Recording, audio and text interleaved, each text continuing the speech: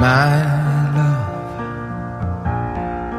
there's only you in my life, the only thing that's right. My first love, your every breath that I take, your every step I make. And I want to share all my love with you. No one else will do. And your eyes, they tell me how much you care. Oh yes, you will always be my endless love. Yeah, there it is. And you can feel the love in the air, can't you? I mean, except for the just announced tax increases in both Waterloo and Cambridge. I sure hope city councillors' inboxes are blowing up like mine is. In fact, a coworker just poked his head in here and said, "Have you gone off on this yet?" I said, "Trust me, I have. Ain't nobody listening." I tried as hard as I could, but that's a whole other story. The song, Did You Know? Because I'm sure you're familiar with the tune we just heard to start the show today. Endless Love. Lionel Richie, Diana Ross, peaked at number 1 on Billboard's Hot 100 charts for 9 weeks back in 1981. But more to the point, according to Billboard magazine, that right there, my friend, is the greatest love song of all time. I know, lists are lists, and they are meant to cause controversy. You probably have a favorite love song or a meaningful love song of your own. But according to Billboard magazine, that one right there, Endless Love, is the greatest love song of all time. You may also know that the song was, of course, done for the movie Endless Love, starring Brooke Shields. A little bit of background on that, though. Lionel Richie is called upon to compose an instrumental version of the song to the soundtrack of the movie Endless Love. And then the director thought, instrumental, maybe not. Maybe we need some lyrics to go along with this. So he asks Lionel Richie, can you put some lyrics with it? Lionel Richie, being the good guy that he is, says, absolutely, I can put some lyrics with it. And then he takes it one step further and says, you know what, Lionel, we could use not only lyrics, but a female singer with you on this song. Like, make it a duet. Could you get someone like Diana Ross? And Lionel Richie goes out and does it all. And the result is Endless Love, number 1 for 9 weeks in 1981, and according to Billboard magazine, the greatest love song of all time. Now, that's what I defaulted to today, but I was so close to using this lesser known, but I think still familiar tune as our starting song today. Listen carefully to the lyrics of this Janice Ian song. I learned the truth at 17, that love was meant for beauty queens. In high school, girls with clear skin smiles who married young and then retired. The Valentines I never knew, the Friday night charades of you. You caught that, right? The Valentines she never knew.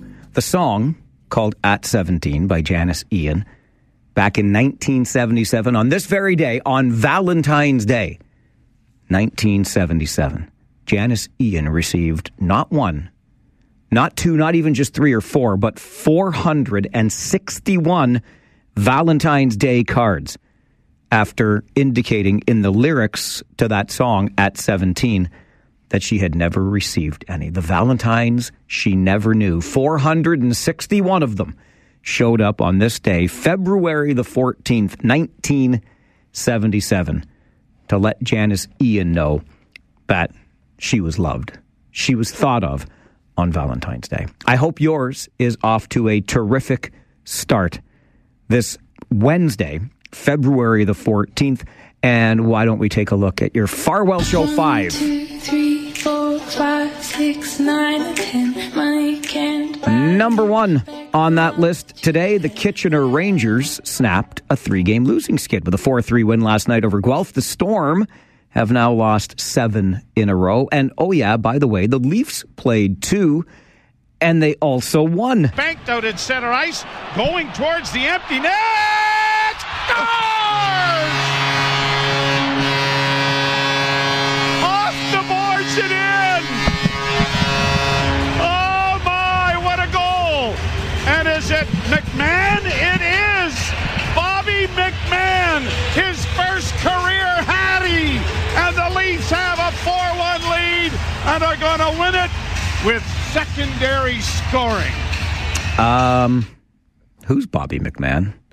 I mean, I know I was very much invested in the Rangers game last night, and I'm generally very much invested in the OHL period, but who's Bobby McMahon, and why did he score a hat trick last night?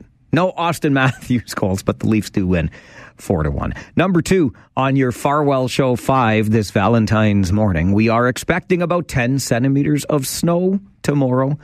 There goes Mother Nature's place on our Valentine's card list. Number 3, the Upper Grand District School Board, Wellington Catholic District School Board, and the Waterloo Catholic District School Board have joined a growing list of Ontario school boards in moving their upcoming PA Day to April the 8th. You see, we're going to have a solar eclipse on April the 8th. So rather than try to prevent the students from looking at the sun and possibly suffering an eye injury, the schools are going to tell the kids to stay home. In other words, making it the daycare provider's problem. Number 4 on your Farwell Show 5 this morning, the Waterloo Region District School Board being asked to review its human rights policy to include Islamophobia and anti-Palestinian racism to its existing human rights training. And number 5 on your Farwell Show 5 this Valentine's morning, your light rail experience in the region might just sound a little different today as KW Famous hosts a pop-up event on board the Ion that will feature saxophone music, flowers, and chocolate.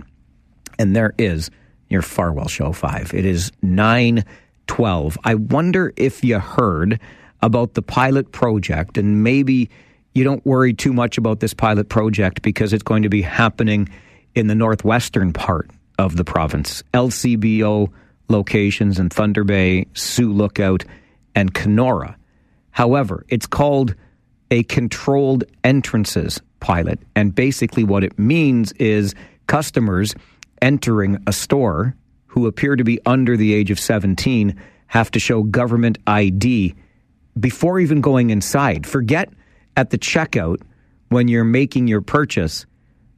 Under this pilot project, you're going to have to show government ID before you can even enter the store. Excuse me? I says, pardon? I have some thoughts about this. Maybe you do too. We'll take a break and come back with more. It's the Mike Farwell Show on City News 570.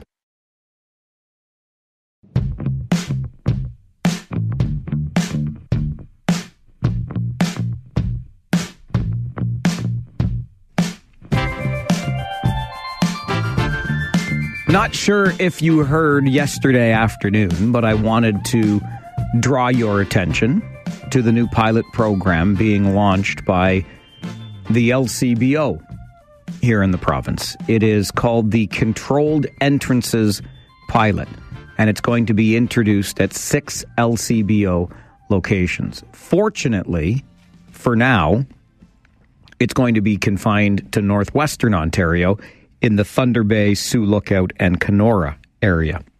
But I think, I mean, it's just my opinion, but I think we all should be concerned about this just a wee bit. So even though it's happening far, far away from here, and it is a vast province, so it is far, far away, we want to be keeping our eyes and ears on this and maybe, just maybe, pushing back a wee bit here. Because what the controlled entrances pilot is going to do is require you to show government-issued identification before you even enter the LCBO outlet. Now, in fairness, this is already in place in Manitoba, and at least something similar is. And what the LCBO, what the province of Ontario is telling us, is that this program is necessary because there's been a rise in theft and violent incidents in the retail industry, and that, of course, poses a safety risk for employees and customers who are working and shopping in stores. Fair enough, to be sure. But where I struggle here, and these controlled entrances programs have demonstrated that it does reduce the amount of theft, which, again, I'm all for. What I'm not necessarily for, though, is being that person who is essentially assumed guilty as opposed to innocent, innocence before guilt, like in the court system. I feel as though I am being presumed guilty before I even enter the store. Not to say also that we are going to be now sharing even more of our personal information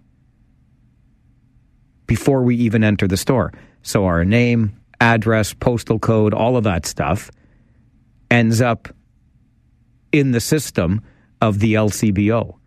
And listen, I get that we're being tracked plenty already. My credit card company knows that I was in the LCBO just the other day stocking up for the Super Bowl. I get that. If you flash your Air Miles card in there, more personal information about your shopping habits and other things are being tracked. I get it. We've given away lots, but I don't know that we need to give away even more, again, before we even enter the store. I'm not necessarily comfortable with that, especially in this day and age of increasing cyber attacks. So we have yet another entity that is going to be tasked with protecting our personal information. But more than anything, for me, it is what at least feels to me like the presumption of guilt before I even enter the store. You see, Farwell, there have been too many people doing bad things in here and creating an unsafe environment for employees and other shoppers. So even before you enter, we have to presume you're one of those people who's going to cause trouble in the store. I do not love this. I do not love this one little bit. I will not eat them, Sam. I will not eat green eggs and ham. But the new pilot program is being introduced at 6 LCBO locations in northwestern Ontario. Again, just my opinion, but I'm not super cool with it. This is the Mike Farwell Show on City News 570.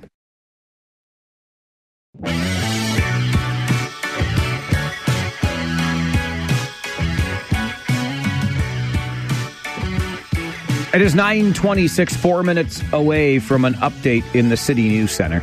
And you know, the minute that we start the show every day, phone lines open to you at 519-570-2545, star 570, 1-800-570-5715. Let's go to the phones now. Kevin, what do you make of this controlled entrances pilot at the LCBO? Good morning, Mike. Good morning. Hi. Well, here is my question. At the port of entry, do we have to swipe the cards to all that information to go to the system, or somebody actually standing there at a gas station and checking the picture, see if it matches or not? Yeah, they're going to be scanning your card.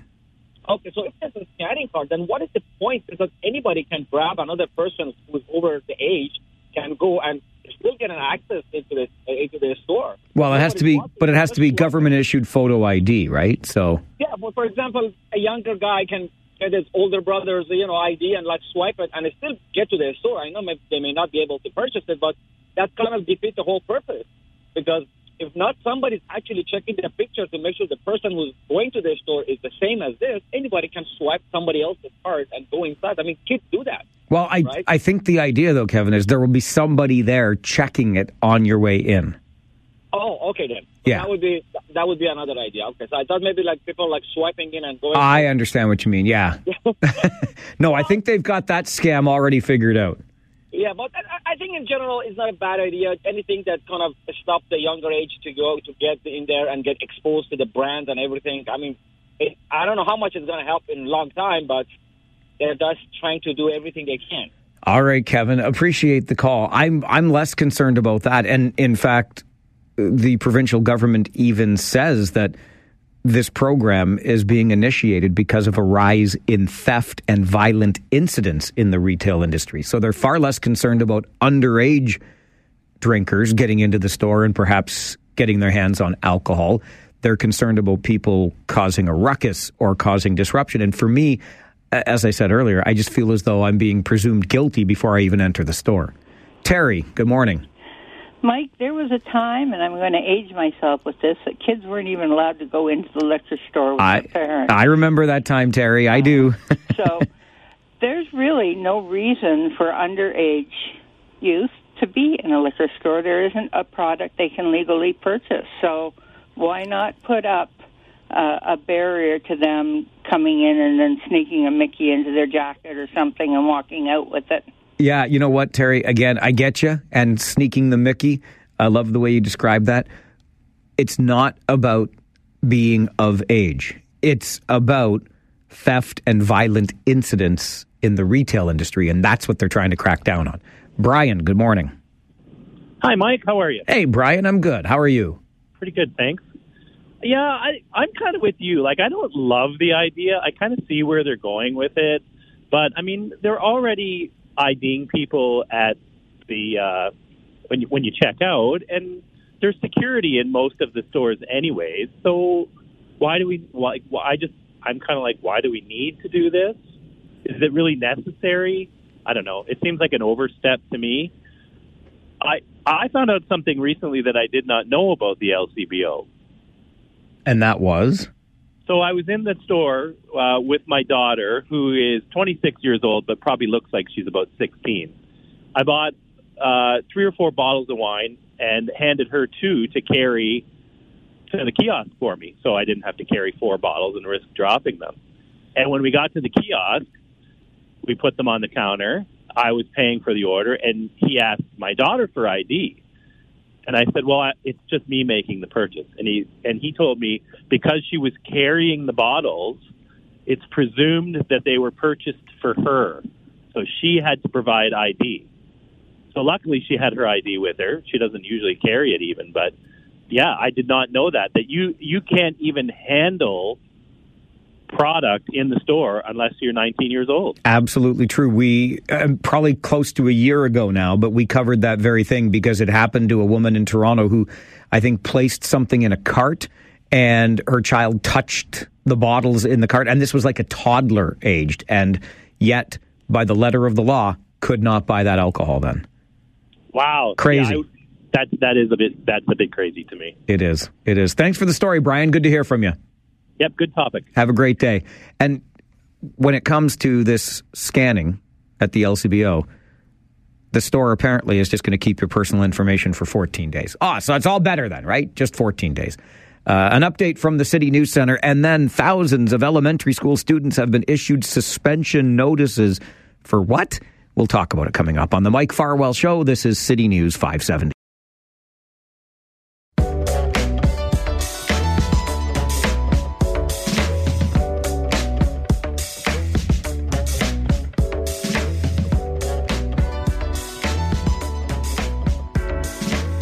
Our region's public health department has issued more than 18,000 suspension orders for elementary students in our community. The reason? Their vaccination records are not in order. David Aoki is the Director of Infectious Disease and Chief Nursing Officer with the region of Waterloo. Joins us to talk about it. David, good morning. Good morning, Mike. Why do we issue these suspension orders?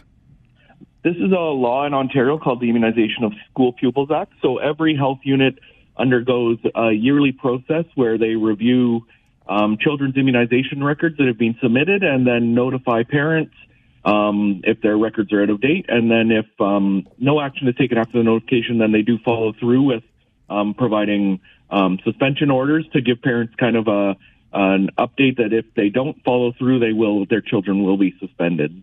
I have to imagine, David, with the sheer number of suspension orders that we're talking about, more than 18,600, that really, in some cases, this is just a case of record keeping and not actually being without those immunizations? That's completely true. Most of the cases, historically, we've done this in Waterloo year over year for almost 20 years now. We took a break during COVID, but historically, more than 2/3 of the records are just parents needing to submit the records and report them. We know the children are vaccinated, and we just need to get those records so we can have those in our system so we know that the schools are safe and are protected should a disease enter. And I think you just alluded to the why here, that this is important for public health to stay on top of and follow up on. That's right. Parents send their kids to school wanting to know that their children will be safe. And part of that, and the reason we have this act in Ontario, is to make sure that we can prevent infectious diseases. So with global travel, we're not any more than 24 hours away from someone coming back to Ontario with a disease from another country that we don't often see here, like measles, mumps, rubella. And this act helps provide some surety to parents that when their children go to school, that the vaccines are helping protect, their class and their community. I remember those immunizations and the records associated with them well from when I was a child. So I guess anybody of similar vintage would remember those MMR vaccines, right? And you just mentioned measles, mumps, rubella. Are those the immunizations specifically, David, that we're talking about in this case? Those are 3 of them. So there's 9 diseases in total that we're protecting against. So measles, mumps, rubella, diphtheria, pertussis, tetanus, polio, meningococcal disease, and varicella or chickenpox. So COVID-19 vaccines are not a part of this mandatory immunization record keeping? Not at all. The act is exactly the same as pre-COVID, so there's no COVID requirements to get vaccines. For those who may, because we talked about the number of people who just might not have updated public health or updated the records, et cetera, but the children have been vaccinated, likely the lion's share of the students we're talking about here. For those, though, who have not, David, how does public health help to ensure that they do get vaccinated?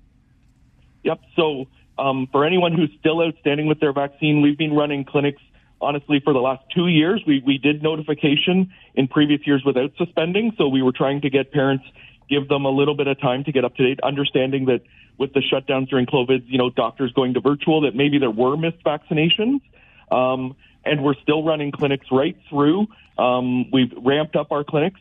Also, most of these vaccines, or almost all of these vaccines, can be got by your family doctor. If you don't have a family doctor, walk-ins provide them as well. So there's lots of options for parents who are actually missing the vaccine to get them done. Are you surprised at all by the number? Again, 18,643 to be exact. Is that more than in previous years when you've had to do this? Pardon me. Yes, it is more than what we've done previously, but it is also, we did expect this given we took 5 years off from notifying parents. So we haven't formally asked for the records in 5 years. So there's a lot of students who've started school during that time where parents may not have ever known about this process because their child started kindergarten 2 years ago. They're now in grade 1. This is their first time through this process. So it's a learning curve for parents as well who are new to the system. And it's also, you become overdue for a vaccine as you age. So every year, a child who might not have been overdue for a vaccine last year is now overdue. So we have 5 years of children kind of getting older and people forget it. It is a step in the process to report to public health. So a lot of times you go to your family doctor, you get the vaccine, you forget to report. And that's fine. That's why we do this process. So these suspension orders, we provided them now. There's still 6 weeks before suspension. So March 27th is our suspension date for elementary students. There's still time to report your record, and we're just urging people to, if you get the record, don't wait till the last minute. please submit, please, or please make arrangements to get your child vaccinated. And I guess, David, then public health has to work in coordination with the school board and the individual schools to enforce those suspension orders, should that be necessary. That's right. We work very closely with the school boards, and then as it gets closer to the day of suspension, directly with each school and their principal and administration to make sure that we're on the same page, to make sure that once a child is suspended, that if they get the vaccine or they submit their records, the very next day, they're back in school. So the suspension is up to 20 days or as soon as you resolve the issue that is outstanding. So parents don't think, we don't want parents to think, oh, my child's going to be suspended 20 days no matter what. No, as soon as you resolve that and update public health, we update the school and we get the child back in school the next day. Are there any exemptions to the immunization policy? Yes, there are. There's two types of exemptions in Ontario. There's a medical exemption. So if someone is undergoing some form of treatment or has another medical condition that would make it risky for them to get a vaccine, their doctor can fill out a medical exemption and send that to public health. The other option is what we call a statement of conscience, or what people might call a philosophical exemption. That's where someone who believes that it's against their beliefs or against their principles to receive the vaccination can fill out a statement of conscience exemption. They can get it notarized. They do have to complete a short online course. That's part of the Immunization of School Pupils Act. It takes about 30 minutes. It's completely online. And then they submit those forms to public health. And all the forms and all this information about what you need to do for exemptions is on our website at regionofwaterloo.ca. David, I really appreciate your time on the show this morning. Thank you very much for being here. Thank you very much, Mike. David Aoki is the Director of Infectious Disease and Chief Nursing Officer with the Region of Waterloo. Again, when you hear the number, it's on the staggering side, isn't it? 18,643 suspension orders issued. But then you peel back the first layer of the onion and you understand the why behind the suspension orders, which is not having your vaccination records in order. And we know that the vast majority of those 18,600 plus simply just haven't done the record keeping. And Lord knows that would be me if our child was still of that age. I'm the worst. It's just enough to get through the day most days. So anyway, in most cases here, it is just a case of updating the records, getting your own records in order, et cetera, et cetera. But then there are the others who have not been immunized against those 9 infectious diseases that David talked about. And remember, this is not a Region of Waterloo thing. This is not a Region of Waterloo Public Health thing. This is a provincial thing under the Immunization Act. And no, because when we talk about immunizations these days, I think our minds automatically go to vaccines against COVID-19. That is not, or they are not, included in this Vaccination Act. It is the same as it was pre-COVID, and lots of families in this community have some work to do to avoid those suspension orders. We'll take a break, come back with your calls right after this. It's the Mike Farwell Show on City News 570. With global travel, we're not any more than 24 hours away from someone coming back to Ontario with a disease from another country that we don't often see here, like measles, mumps, rubella. And this act helps provide some surety to parents that when their children go to school, that the vaccines are helping protect their class and their community. David Aoki is the Director of Infectious Disease and Chief Nursing Officer with the Region of Waterloo. Joins us to talk about those more than 18,000 suspension orders that have been issued to elementary school students in the region. Most of those students will be in families that just haven't updated the records. The immunizations are up to date. The record keeping is just a little bit behind right now. They'll get that sorted. Then there are the others that need to have their immunizations updated. And I'm recalling a conversation that happened last week while I was away, and Larry Fedoruk was filling in. I know about the conversations because I keep an ear on things, even when I'm away. Don't think I don't. But Larry pointed to a global increase in cases of measles and wondered on the show and talked to you about it. Is there anything to be concerned about here in Canada. Measles being one of those 9 infectious diseases that we continue to immunize against. Let's go to the phones. Andre, good morning. Good morning, Mike. Yes, great segment, but I'm going to be transparent, honest about this, and hopefully one day you guys can help me out more about it. But in my case, in our family situation, we are not vaccinated because there was a lot of confusion about it. I don't want to talk about that part, right, Mike? So what I want to say is that you were saying before, and then the person that was on your show said, hopefully, we can get through the parents, stuff like that. Well, in our situation, talking with our family, is the mistrust of all the drama happening around it and the vaccine around it. And now people are saying, maybe they're going to put the stuff into the new vaccine, So well, hang on, Andre. I just don't want to get too far off track here, okay? Because we're not talking about the newer COVID-19 vaccines. Correct. Okay, so just let's be clear about that. People are very like us. I think society or the government, I would say the government, needs to earn our trust back. And for example, it would be really nice if the nurses that are not vaccinated would go back to work. So that's one thing that I don't like to see, and that's why I don't trust no vaccination. I'd rather live free with no vaccination at this minute, but my heart is open to get more information, hopefully one day, because a lot of people's trust is broken.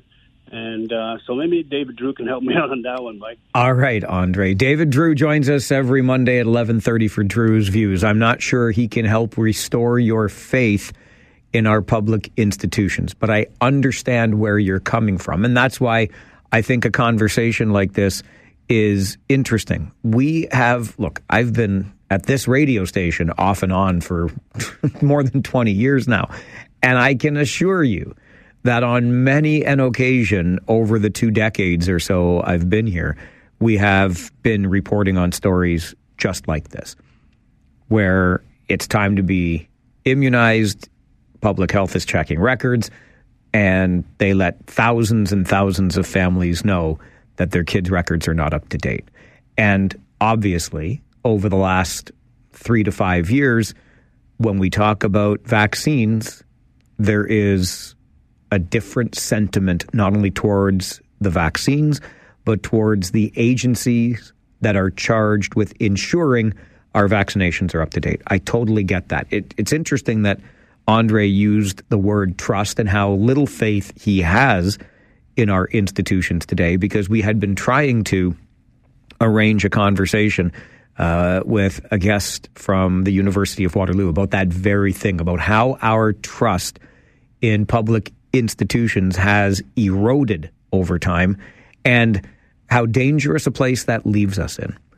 I don't blame you. I understand where it comes from. The question now, and I think the challenge for all of us, is how do we rebuild that trust? Because if we can't, well, I see a rather gloomy picture on the horizon. This is the Mike Farwell Show on City News 570.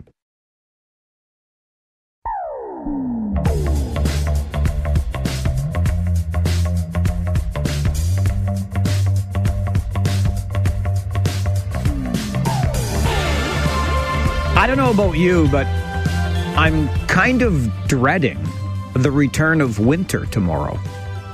I mean, it is still winter, right? It's February. It's supposed to be blustery and cold and all of those rotten, terrible, nasty things. But it's been anything but for a couple of weeks now, to the point where I even stopped wearing my boots and my toque and my gloves every day. The toque and the gloves came out again yesterday as I prepared. But when I was listening to All News Mornings today with Christine Clark and Mark Douglas, and I'm hearing about the forecasts for the snow up to 10 centimeters tomorrow, and I check multiple sources just to see, and yep, they're all reporting the same thing. I'm not ready for it. I don't want winter to come back. However, if you're anything like me and you hear that the snow is coming tomorrow, and then you look further ahead to see, well, how long is it going to be around for? Or when's the next snow coming? into next week, we're back up into the plus side of zero. So, I don't know. Maybe there's some hope. I'm not telling you to not shovel tomorrow. Please do clear the snow, be a good neighbor. But by next week, we should be getting a bit of a break again, too. I'll take it for sure. Speaking of breaks, let's take one ourselves, get you an update from the City News Centre. And then what is this security team that the City of Cambridge is hiring to uphold the values of its citizens? We'll find that out next as we continue the Mike Farwell Show on City News 570.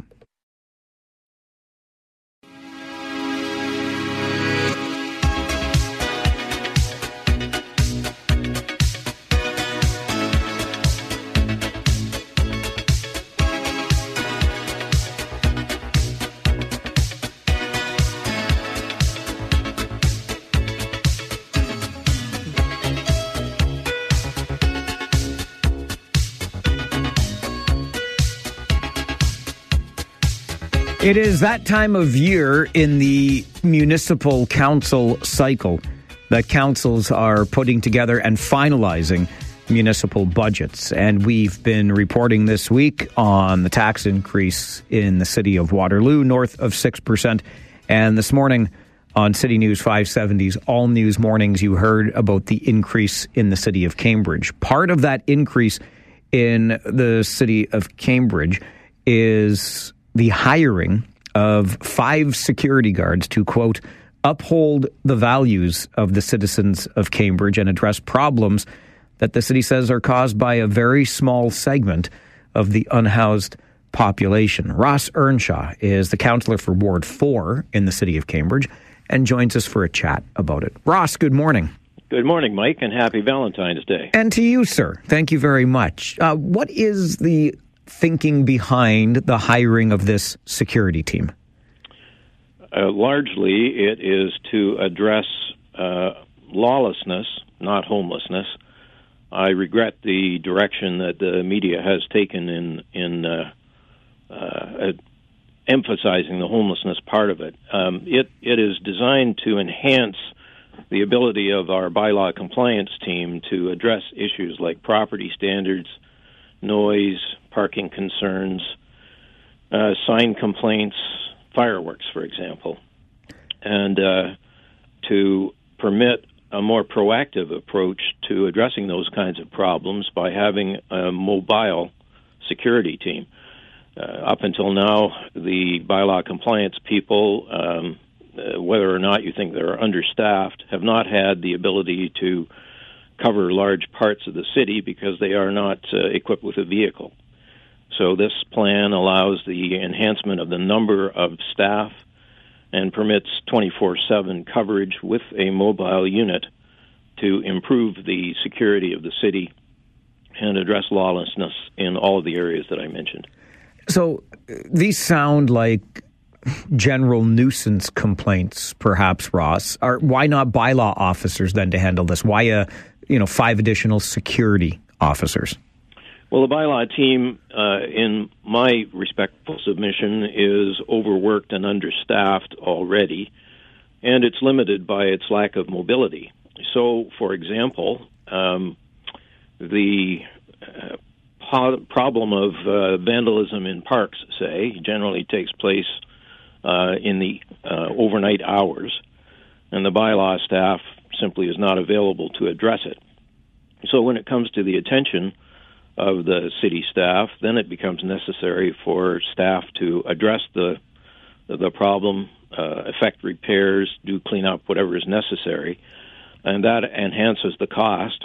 I don't think I should use the word enhance. That adds to the cost of remedying the situation. Whereas if there were a 24/7, 365 a year team available with a vehicle, a complaint could be addressed immediately and many of those expenses forestalled or eliminated. In my view, although this was depicted as a budget increase, once we have the experience of having this team in place, my anticipation is that the costs that are incurred by the city will be reduced and ultimately it'll be a cost-saving measure. What powers will these security officers be afforded? Well, if you're directing your question towards the power of arrest, of course they won't have the power of arrest. But our bylaw compliance team already works closely with the Waterloo Regional Police Services, and this mobile unit will be no different, and will have the ability to liaise with the Waterloo Regional Police Services if and when required. Are we under-policed then in Cambridge, Ross? No, I don't think so, but it's very difficult to have eyes on every place where some unlawful activity might occur. You know, I was thinking about the questions you might ask me, and we're about to, in fact, tomorrow, the city is about to open its engagement with the public regarding the fireworks bylaw. And back the better part of a year ago, we received a report from the bylaw compliance people regarding fireworks complaints. So people tell us in the course of complaining regarding fireworks that fireworks are being set off without permission on days that are not permitted at all to have fireworks in the city, and that this causes problems with people who have sensitivities, with pets that may react adversely. And the issue that we were advised about by the compliance team was that by the time the complaint is received, the bylaw folks try to go out and intercept. It's very rare that they can get there before the perpetrator has disappeared into the underbrush, as it were.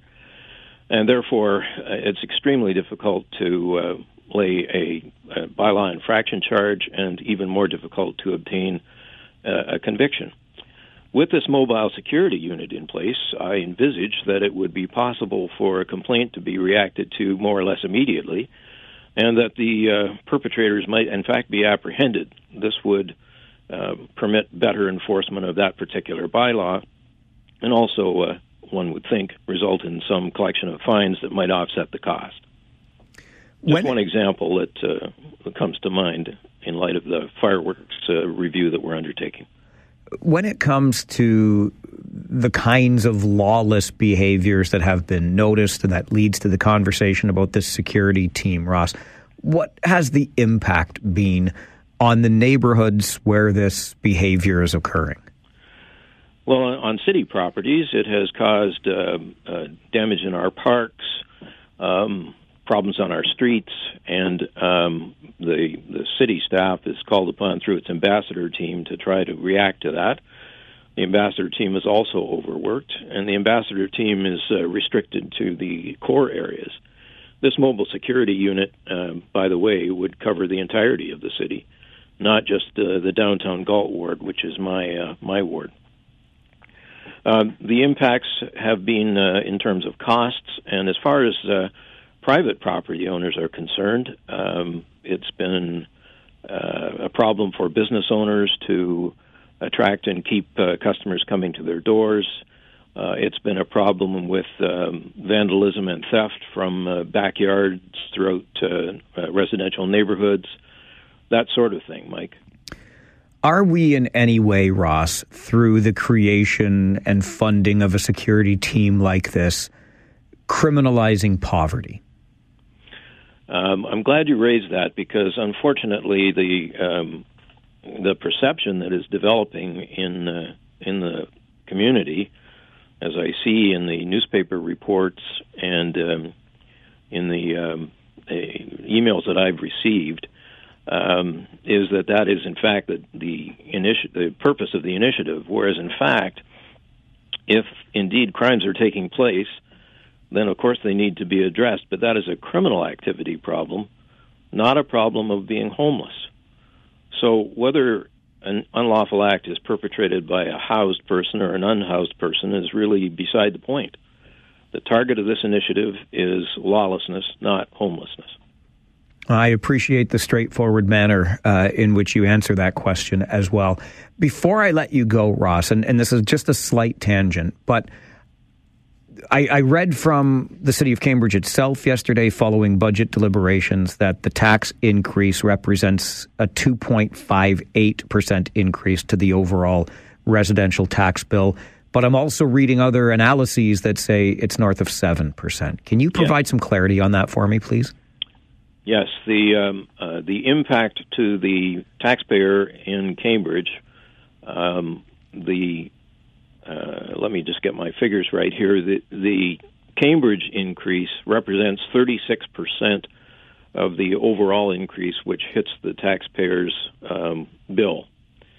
And so if you take the 7.17% increase that was approved by our council at a special meeting yesterday and work through the figures, it means an increase to the overall tax bill in the hands of the taxpayer of the 2.58%, if I've got my number right, that you mentioned, which is below the rate of inflation. That's the topic. But there's no question that the increase of the operating capital and water budgets in total in Cambridge comes to 7.17%. So I hope that brings some clarity to the situation.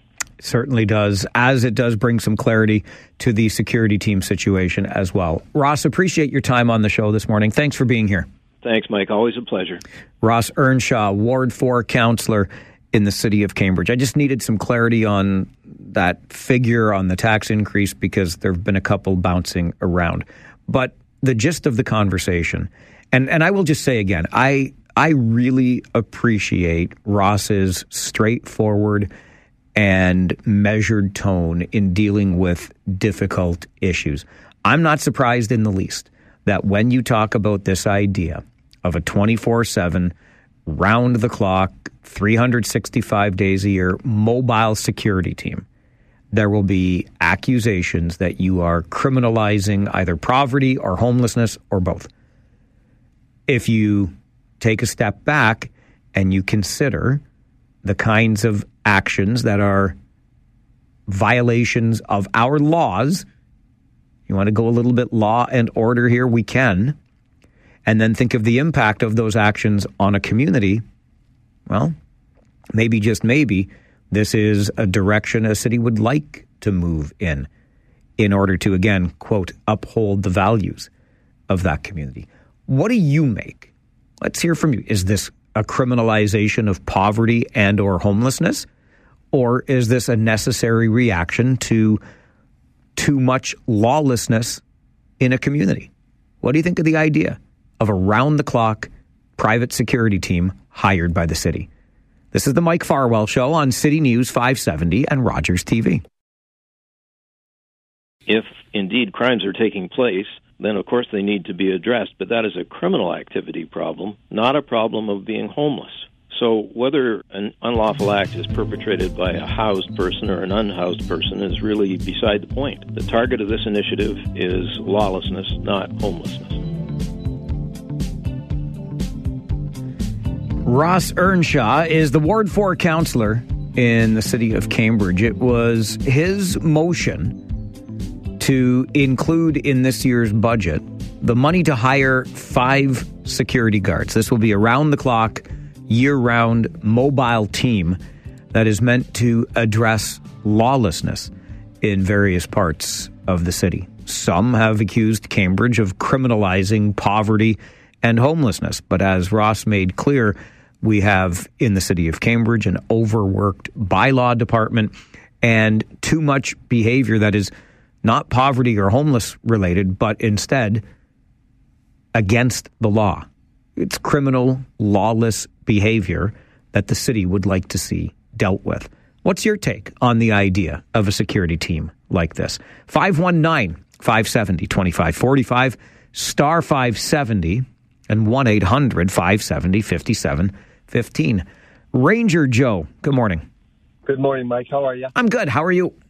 Very good. Thanks, Mike. Good. You know, I agree with Ross, and I can see this also coming into being in Kitchener or Waterloo also in the near future. And I think when you have the chief on for that, for your segments there, I bet you he would have the figures on the amount of crime that's committed and normally what the cross-section of the population is that are committing it. And I bet you the homeless people will be such a small fraction. It's not even funny, Mike, to be honest with you. So I agree wholeheartedly that they should implement it because, you know, a lot of people that just want to have a normal family day wherever they go in the city, maybe Cambridge or Kitchener, they shouldn't have to worry about what they walk into or the crime that's going on, So, like I say, I think it's a great idea, Mike. And that's all I have to say on it, buddy. All right, Joe, appreciate the call.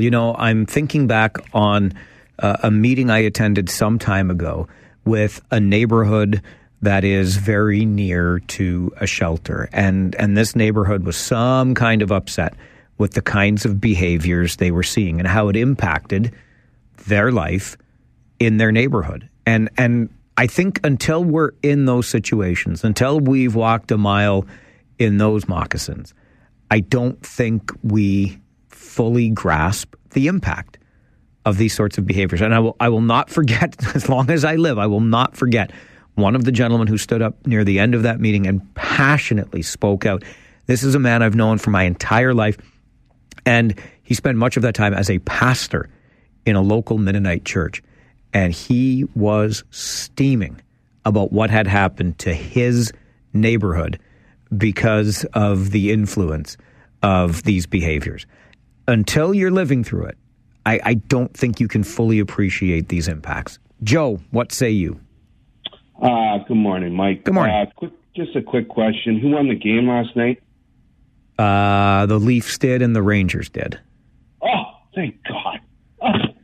That just makes my day. There you go. I'm happy to be here for you, buddy. Hospital, so I didn't make it to the game. Anyway, I live in said neighborhood that you just referenced, and I've seen it. And I'm not. You know what? I'm not going to beat on homeless people. Honestly, they're in a situation that they don't want to be in, for the most part. And but the problem is, when you have nothing, then you have nothing to lose. And that affects the people around you when you just don't care about your actions because you literally have nothing to lose. So for that reason, I fully support the concept and the idea of this private security, whatever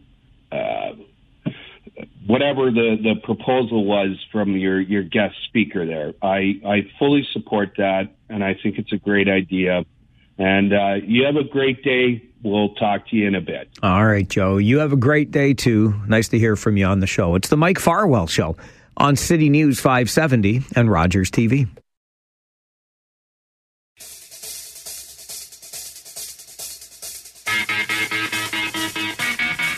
This is absolutely the place to come and talk about issues that matter in Waterloo Region and speak to organizations that care deeply about what's happening in Waterloo Region. And that's what we're going to do next when we speak with the CEO of our local basketball team, who has made it a team commitment to be community involved and ultimately community owned. But the latest organization that will get the support from our local basketball team is one I did not know of until the boost that comes with being connected to the game tomorrow night. We'll talk about all of that, including the hot streak these KW Titans are on. Stay with us as we continue the Mike Farwell Show on City News 570 and Rogers TV.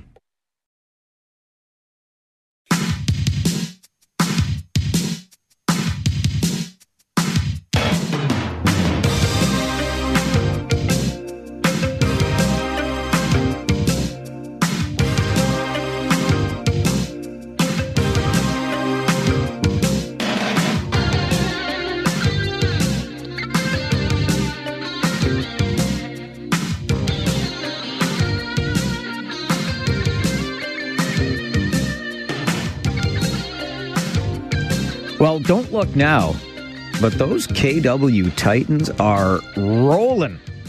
3 consecutive wins, 6 in a row at home, and the Titans are playing at home tomorrow night versus Montreal. The CEO of the KW Titans is David Schooley, who joins us in studio. Good morning, sir. Mike, how are you? I'm very well, thank you. How are you?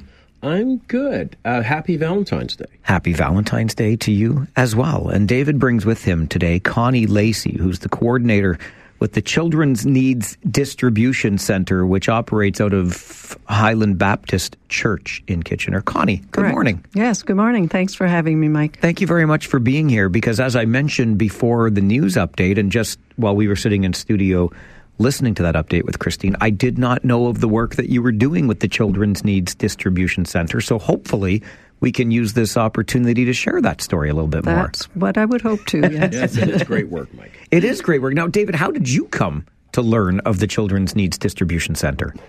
I have to tell you, I don't really know. We have, this year we've had so many organizations reach out. And my superstar, my game day operations, Kyle, would probably have made that connection, or I may have made that connection sometime over the last few months. But we're supporting so many organizations throughout our season, and maybe cystic fibrosis will be out soon. It may well be, but this is part of the commitment that you made when you took over this team. So, we have this great machine that every game we can support an organization and bring awareness to one of those. So, I think it was Barb Wall. Correct, right? Barb Wall of Kitchener or Waterloo Rotary. Yeah. She is a big supporter of the CNDC. She made the connection with the Titans, and so tomorrow night is going to happen, and we give a lot of credit to Barb. So CNDC, Children's Needs Distribution Center. Yeah, it's easier to say CNDC. CNDC, yeah, I like it. That's much easier. What can you tell us about it, Connie? How did this all get started? Well, as I said before, one lady started it, actually, 30 years ago. She found out there was a refugee family who had children about her age of her children. She thought, well, I can, go through my closets and put some things together. She did. Realized that there were a lot of refugee families at that point who needed help, so she enlisted her friends and family.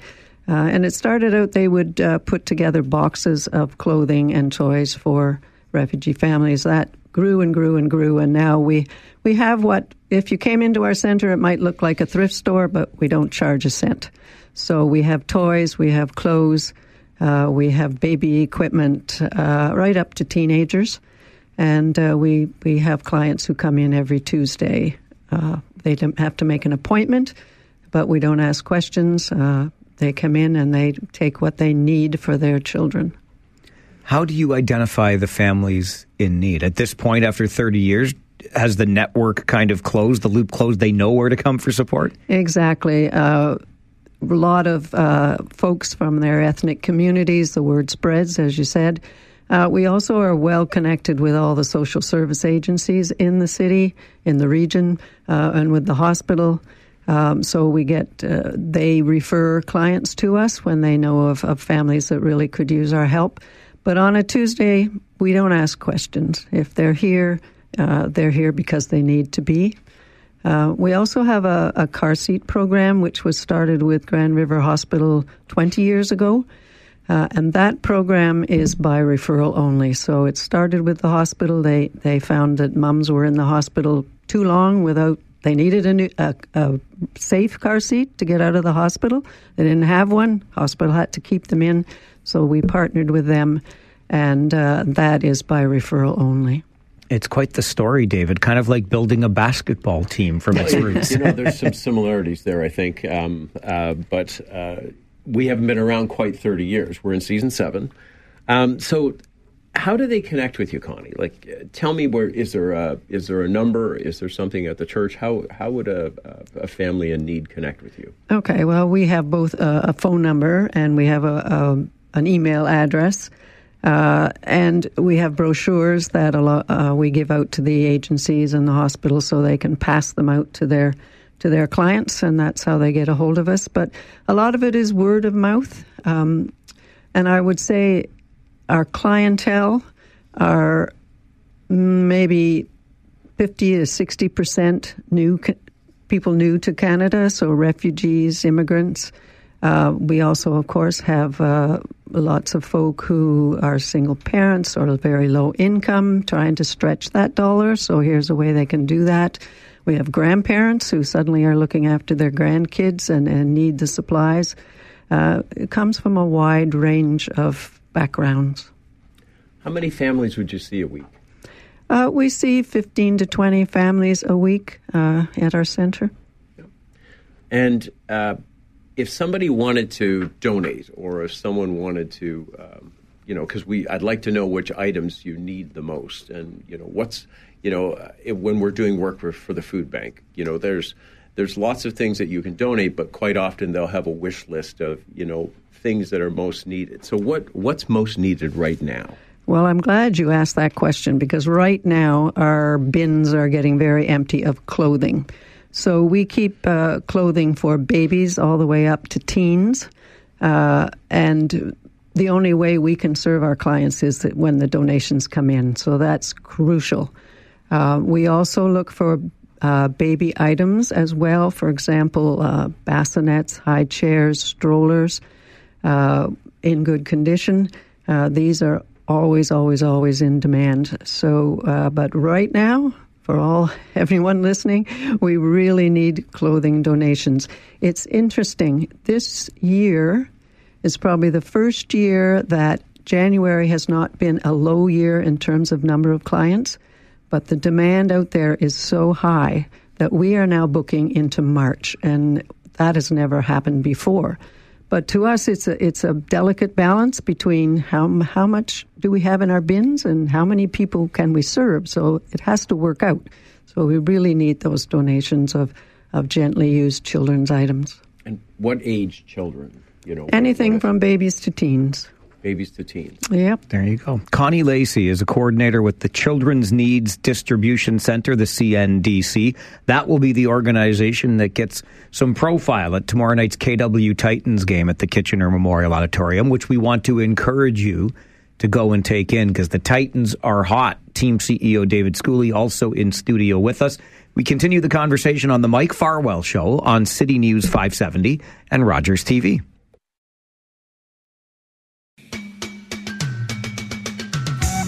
In studio this morning with Connie Lacey, coordinator with the Children's Needs Distribution Center in Kitchener, CNDC, and David Schooley, the CEO with the KW Titans. CNDC will be the local organization that gets some profile at tomorrow night's game between the Titans and Montreal. And David, can we just spend a moment talking about the sizzling hot KW Titans? 3 in a row overall, 6 in a row have won at home. Yes. We are 8-4, so that is the best record the team has ever had in the history of the franchise.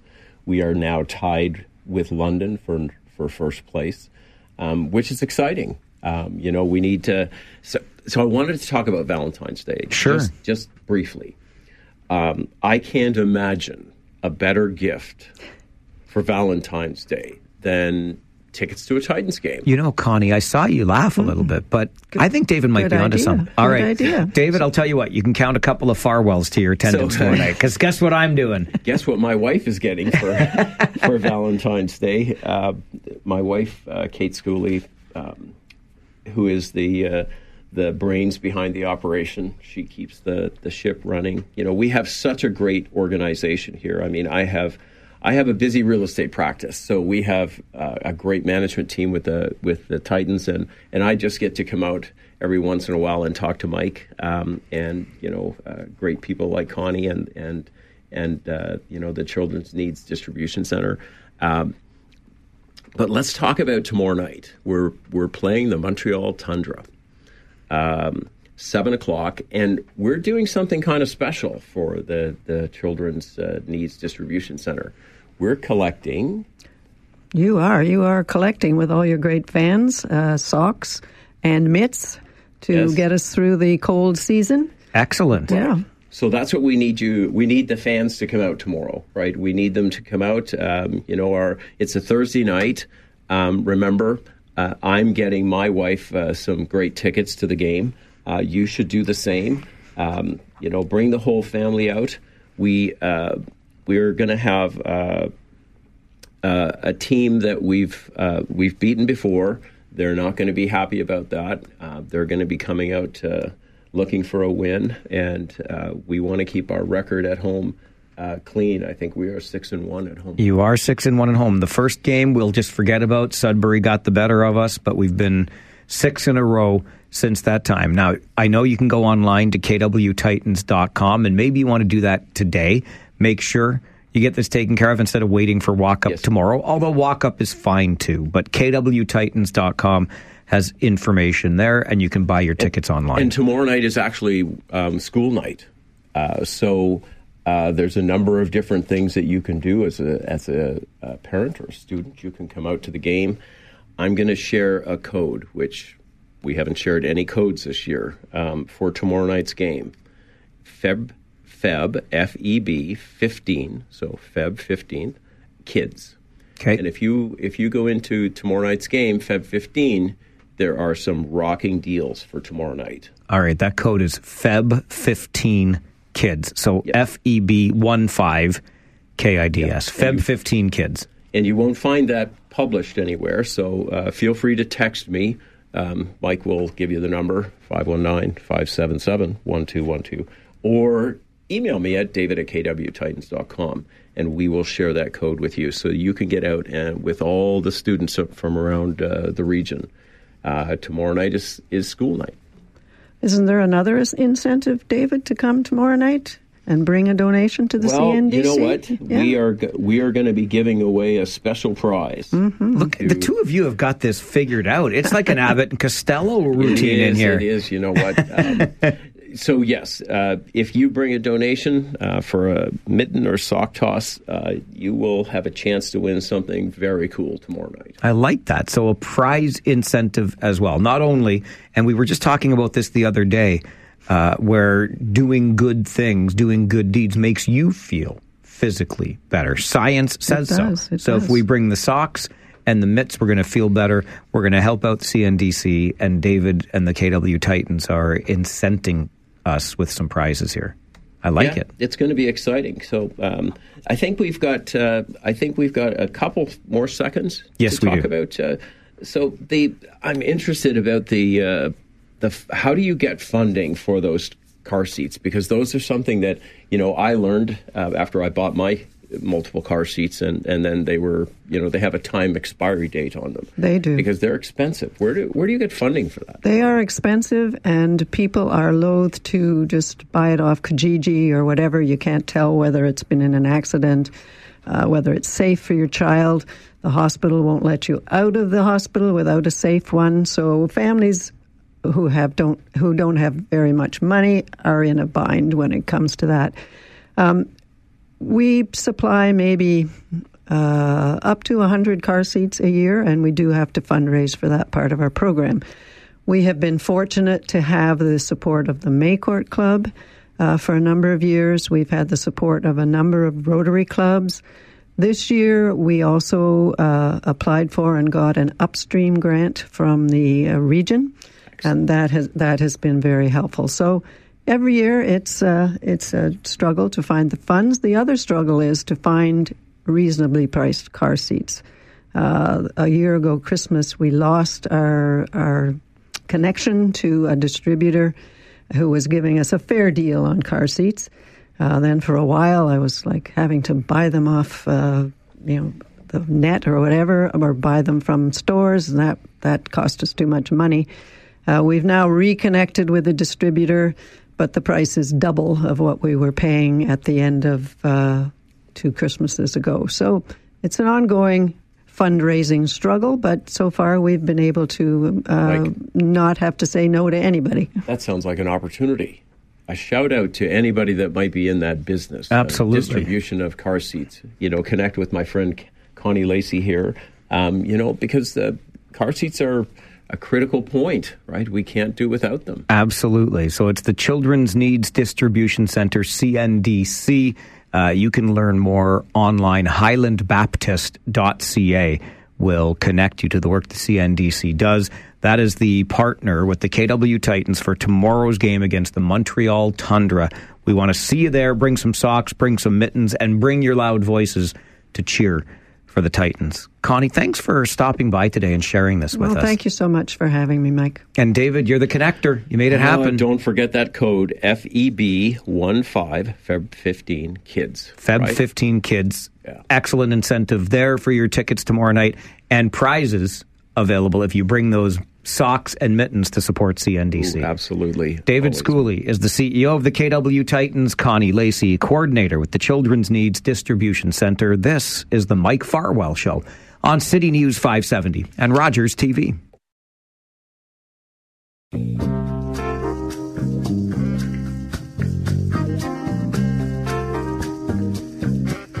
Be sure to get your tickets for tomorrow's Titans game against the Montreal Tundra. I was not kidding when I said earlier there will absolutely be a couple of Farwells and maybe even a friend in attendance tomorrow night. Titans are hot right now, having won 6 in a row at home, 3 in a row overall. Tip-off is at 7 o'clock. Tickets at kwtitans.com. And while we're at the game, we can bring some socks and some mittens to help support the Children's Needs Distribution Center. It's a win-win all around. You'll get some great basketball and a great night out as well. All right, let's get you an update from the City News Center, shall we? And then, as you heard in a report by a federal housing advocate yesterday, the encampment crisis in this country demands a national solution. What might that solution look like? We'll check in with a local MP after this update from the City News Center. This is the Mike Farwell Show on City News 570 and Rogers TV.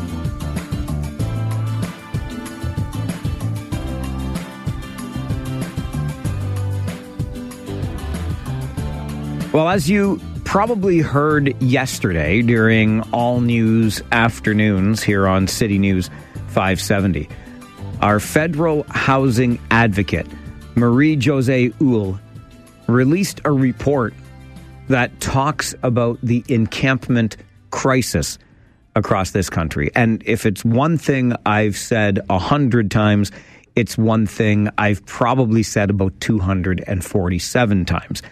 And that is this: the encampments that we see, the visible signs of homelessness that are almost literally everywhere in this community today, are nothing unique to this community. We are seeing similar stories play out in communities clear across this country. And when I say the visible signs of homelessness in this community today, I, of course, refer to the community in which I live, that being the region of Waterloo and specifically the city of Kitchener. We know just down the road in Guelph, there have been serious issues related to encampments to the point that new bylaws are being discussed at Guelph City Hall in an attempt to create safer spaces. And by extension, that could mean the removal of outdoor encampments. We have seen encampments, people evicted from encampments clear across this country. The most recent examples I recall, Edmonton, down east in Halifax. These are issues clear across this country. And when we talk about them on this show, we talk about a lot of the great work that is being done. We have, for example, in the city of Kitchener, a Better Tent City. We have, for example, a regional initiative, part of our plan to end chronic homelessness, that managed outdoor encampment, those shipping containers on Erbs Road.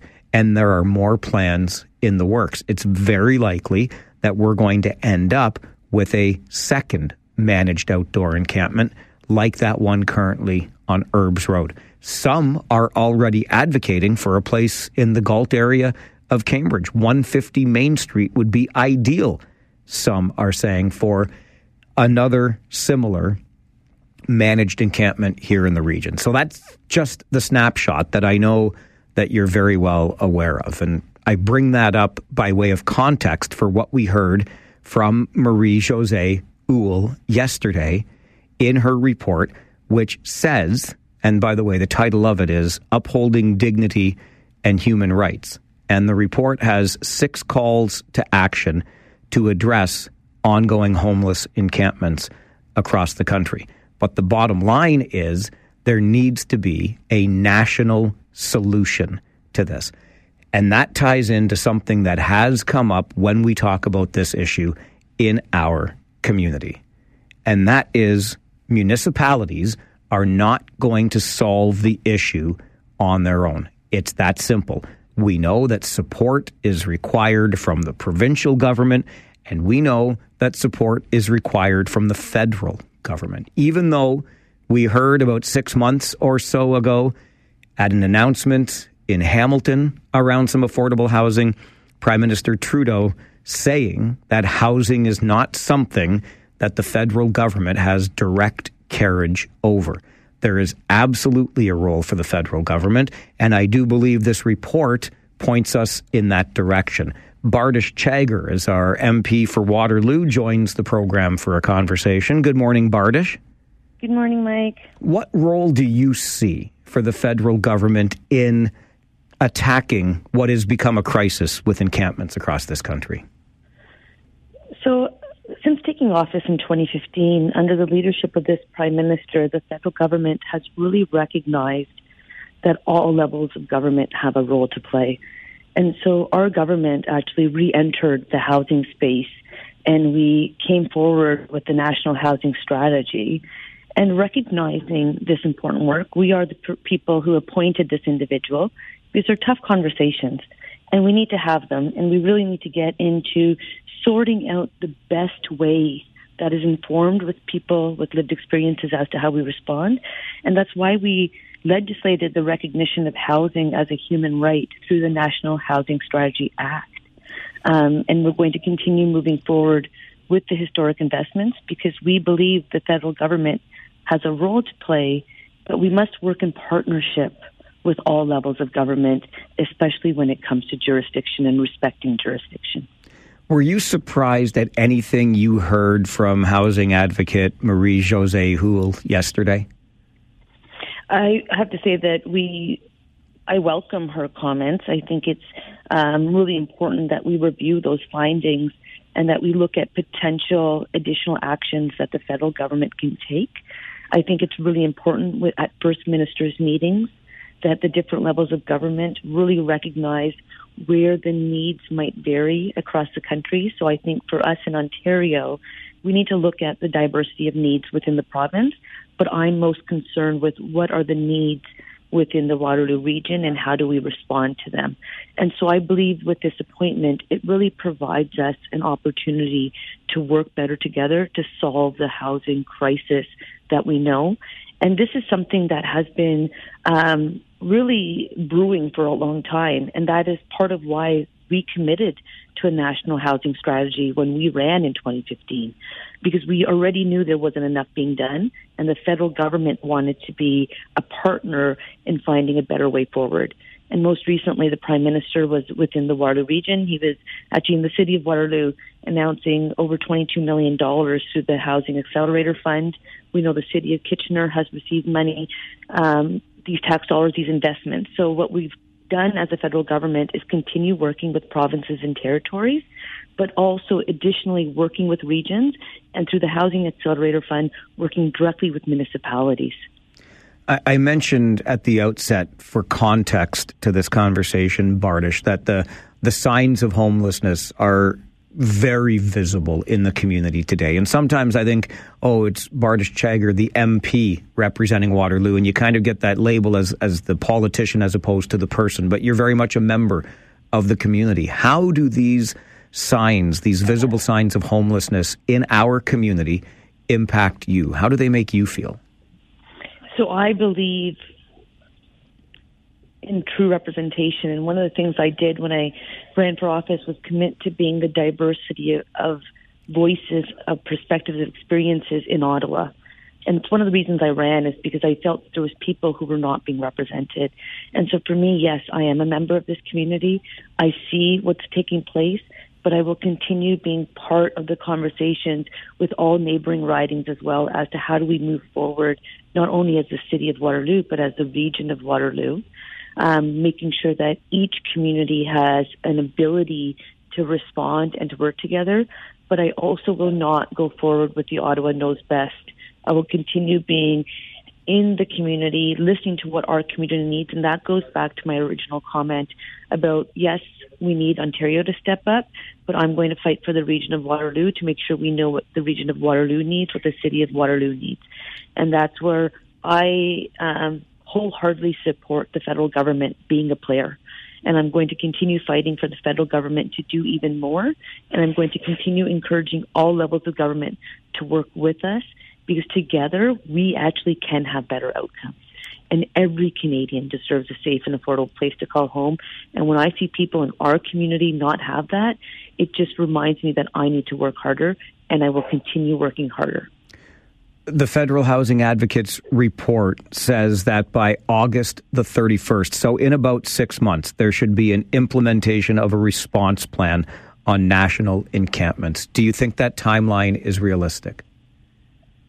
We have to try, Mike, and I think that's what it comes down to. I remember when we ran on a national housing strategy, there wasn't a lot of uptake on the importance and value of it, but it was the right thing to do, and a government needed to do it, and we did it.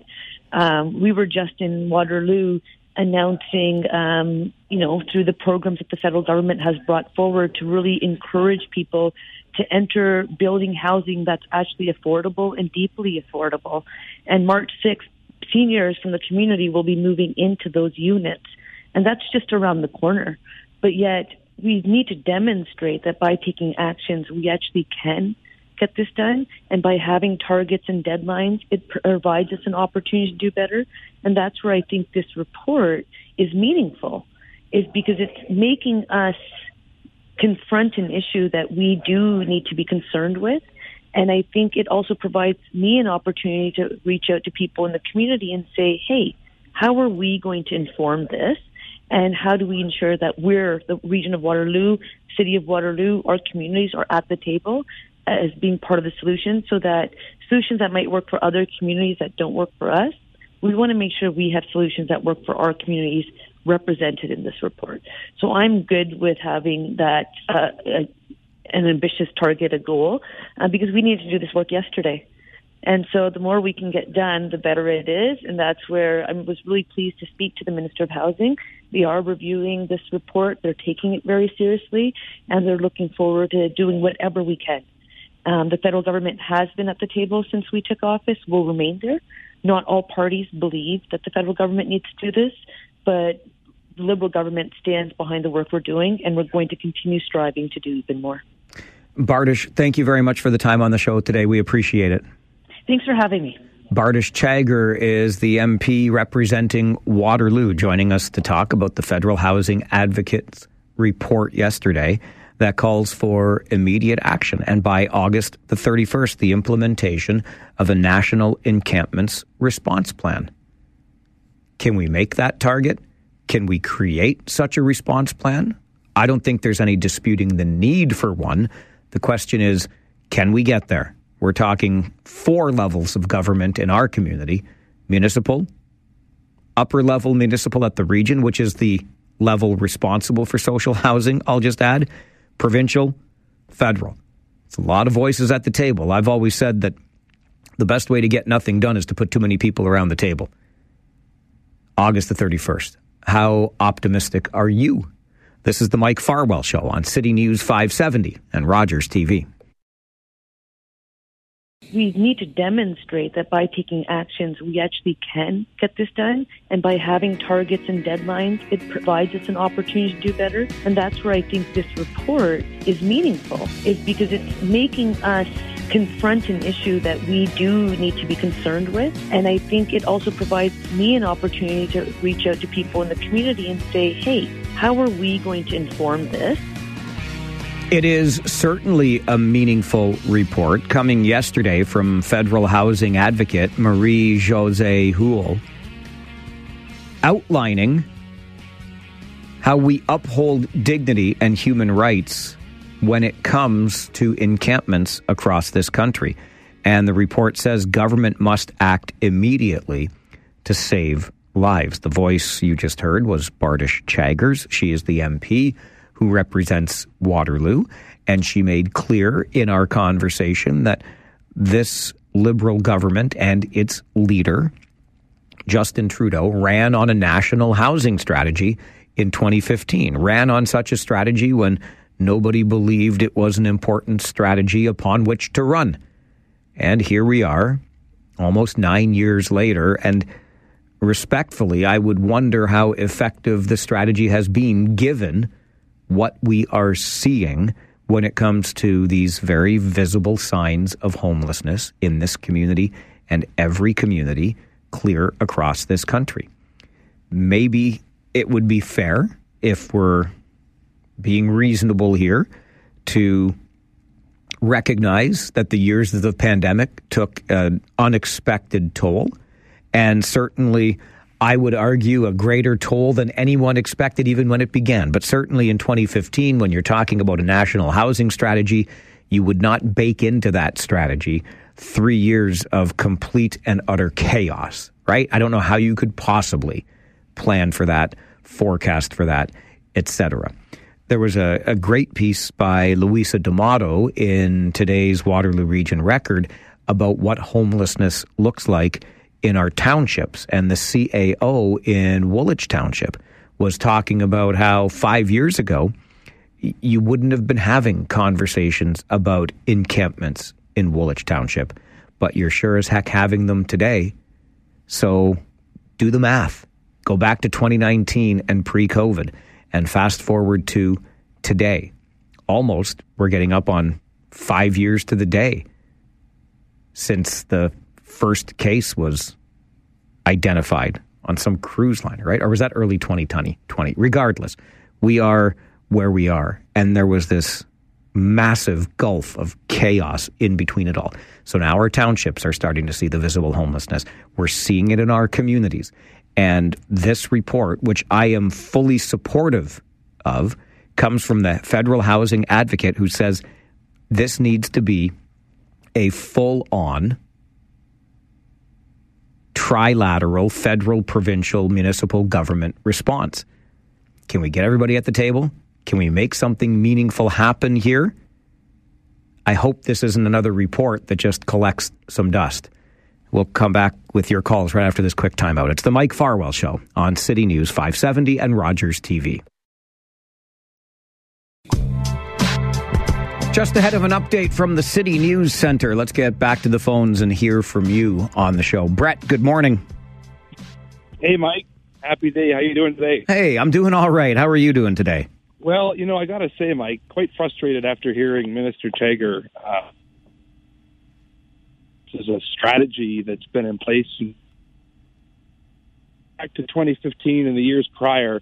The idea of homeless encampments across our great country, that was a nightmare. We never even could consider that could happen. I mean, I don't even think in our largest metropolitan centers it was nearly as bad as it is now. So to hear her ramble on about this is a strategy that they ran on, I mean, the record shows that they haven't delivered results that Canadians really want to see. And then to complicate it further, when you were mentioning, well, you know, maybe they didn't factor in COVID. Well, no one did. But COVID itself didn't create record homelessness. Poor government policies in response to COVID did. And if we look around the world, I think we should look to jurisdictions that aren't seeing the rapid problems we are in our country. Well, I don't know. I don't have my finger on the pulse of every other country, to be sure, Brett, but I do not disagree with your point that if you ran on a strategy 9 years ago, I wouldn't be boasting about it today because it doesn't look like it worked well at all. Is Canada in a better shape today than it was in 2015? Certainly not. No, I'll be honest with you, Mike. I voted Liberal in 2015. I did too, because I wanted electoral reform. Exactly. So, anyways, I just find that's why people don't have a lot of faith in our political class right now, because they can't just come out and say, we have been a failure and have made terrible mistakes. And I think we all can agree everyone makes mistakes, but to say that they were the ones that ran on a visionary policy, their dream has turned into a nightmare for too many of us. Brett, appreciate the call. I got to get to news and move on with another part of the show, but maybe we can come back to this during the 12 o'clock talkback. I think Brett's point is a very fair one here. And I might be less inclined to tout my record and or strategy from 9 years ago when we see where we're at today. Because there's no question, when it comes to homelessness and encampments, we're in far worse shape than we were in 2015. This is the Mike Farwell Show on City News 570.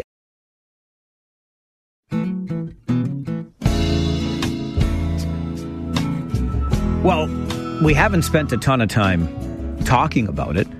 Not that I think you need the reminder now that the day is here, but it is Valentine's Day, don't you know? We began the show today with Endless Love by Lionel Richie and Diana Ross, the song that Billboard magazine claims to be the greatest love song ever recorded. I make reference to Valentine's Day today and everything it represents because as I look ahead to Saturday as part of the month-long Rhythm and Blues Black History Month festivities in the city of Cambridge, we are looking forward to on Saturday Black Love Day. Marjorie Knight is the co-founder of Rhythm and Blues Cambridge, and as always, seems to be able to make time for our show, which we appreciate. Good morning, my friend.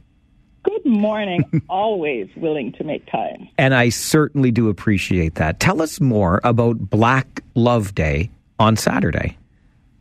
Well, first of all, Black Love Day, actually, we have it because we have International Black Love Day, which is actually February the 13th. But instead of celebrating during the week, we moved it to the Saturday. And what we have done is we have made it a real community event.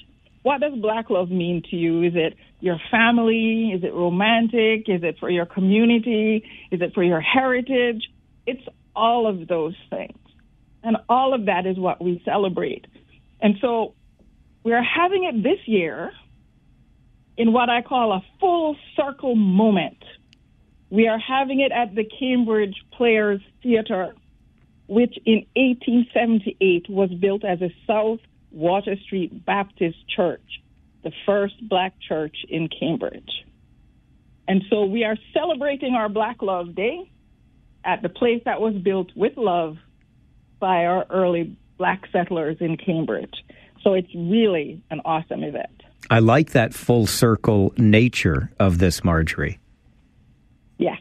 It just really, when we were looking for somewhere to hold it, and we thought about that, and we all just jumped on it going, yes, this just is perfect. And what we do there is we have our public come in, and we have an open mic session. So people from all across our community sign up to be able to come up to do spoken word, to sing, to do any kind of performances. We had moms with their kids. We had our youth singing, doing spoken word. It was a beautiful event, and so that's why we brought it back. And then we spiced it up a little bit this year because we've brought in Dwayne Morgan from Toronto, who is coming in to perform and to be our DJ. And we've brought in what we call a conscious dub poet from Jamaica, whose name is Yassa Safari. And this Grammy-nominated artist is coming to close out our performances on Black Love Night. And it's something that if you have never heard him, if you've never experienced something like that, you're going to want to come. How did Rhythm and Blues, and why did Rhythm and Blues get organized in Cambridge, Marjorie? Because every single Black History Month or anything that was of importance to the Black community happened, I would get all these invitations. But these invitations were all for Toronto.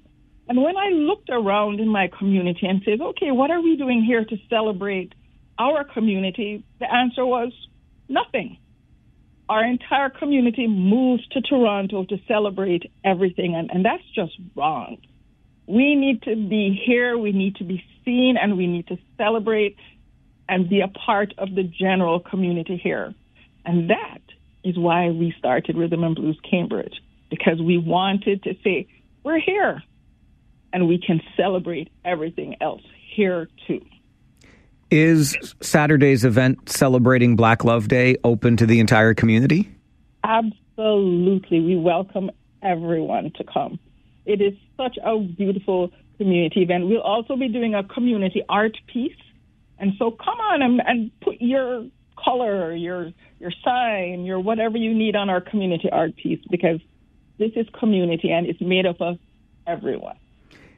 I noticed in reading more about the event, Marjorie, that Black Love Day has been celebrated for the past 30 years. And you mentioned it falls on February the 13th? Yes, World Radio Day, too. Apparently it is. Yes, and, we had been going through looking for things that we could do in the community, and we're like, what? International Black Love Day, how come we didn't know about this? And we're going to celebrate that too. So that began last year, and we had such a wonderful event and such an outpouring from the community that we knew we had to do it again. We will look forward to another excellent event on Saturday at the Black Baptist Church in Galt. Boy, and Cambridge community players involved as well. Yes. Well, it's now their building. It's their building, right. It was sold to the city in 1955 and has had different iterations thereof, but the facade and the whole setup is still there, and it's just marvelous to be able to use that space. I know it will be another great event marking Black History Month, and the entire community invited to enjoy the Black Love Day celebrations on Saturday. Marjorie, again, thank you very much for making time for the show. Thanks for having us, Mike. That means everything. Marjorie Knight is the co-founder of Rhythm and Blues Cambridge.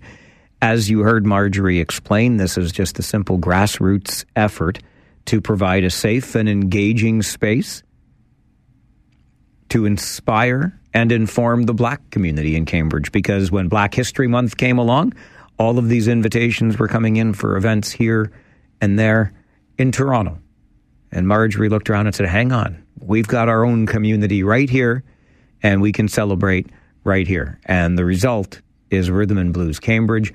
And the event this weekend, which I just thought made sense to talk about today, on Valentine's Day, the day we widely regard as a day for love, we look ahead to Saturday's Black Love Day at Cambridge Community Players, formerly the Galt Little Theatre, which was originally, if you take it all the way back to 1876, the first Black Baptist church in Galt, which was then its own community and now makes up one of the beautiful parts of the city of Cambridge. This is the Mike Farwell Show on City News 570 and Rogers TV. Time for the Local Business Spotlight on City News 570. And joined this morning by Wes Cowan, licensed insolvency trustee and senior vice president with MNP Financial. Wes, good morning. Good morning.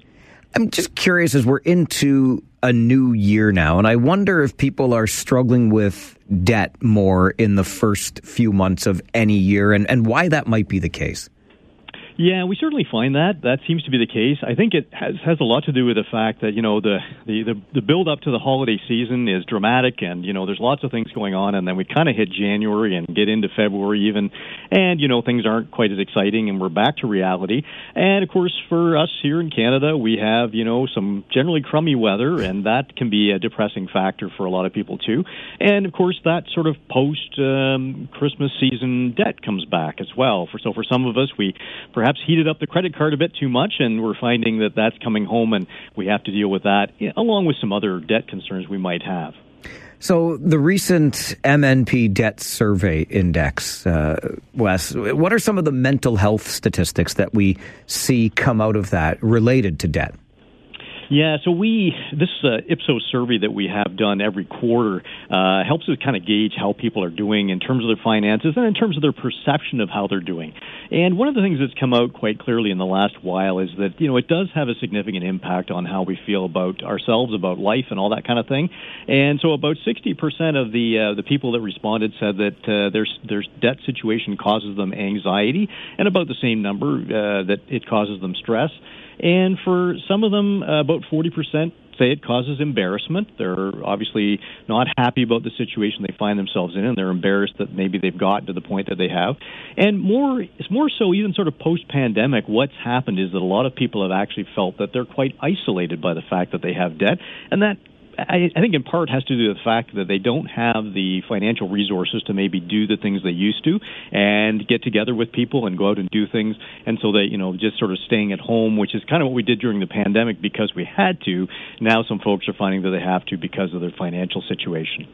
I have to think, Wes, that, given rising interest rates, increasing costs at the grocery store, et cetera, that more people are experiencing these concerns around debt. Is that borne out in the numbers of people that you might have calling, for example, or what you're seeing in survey results?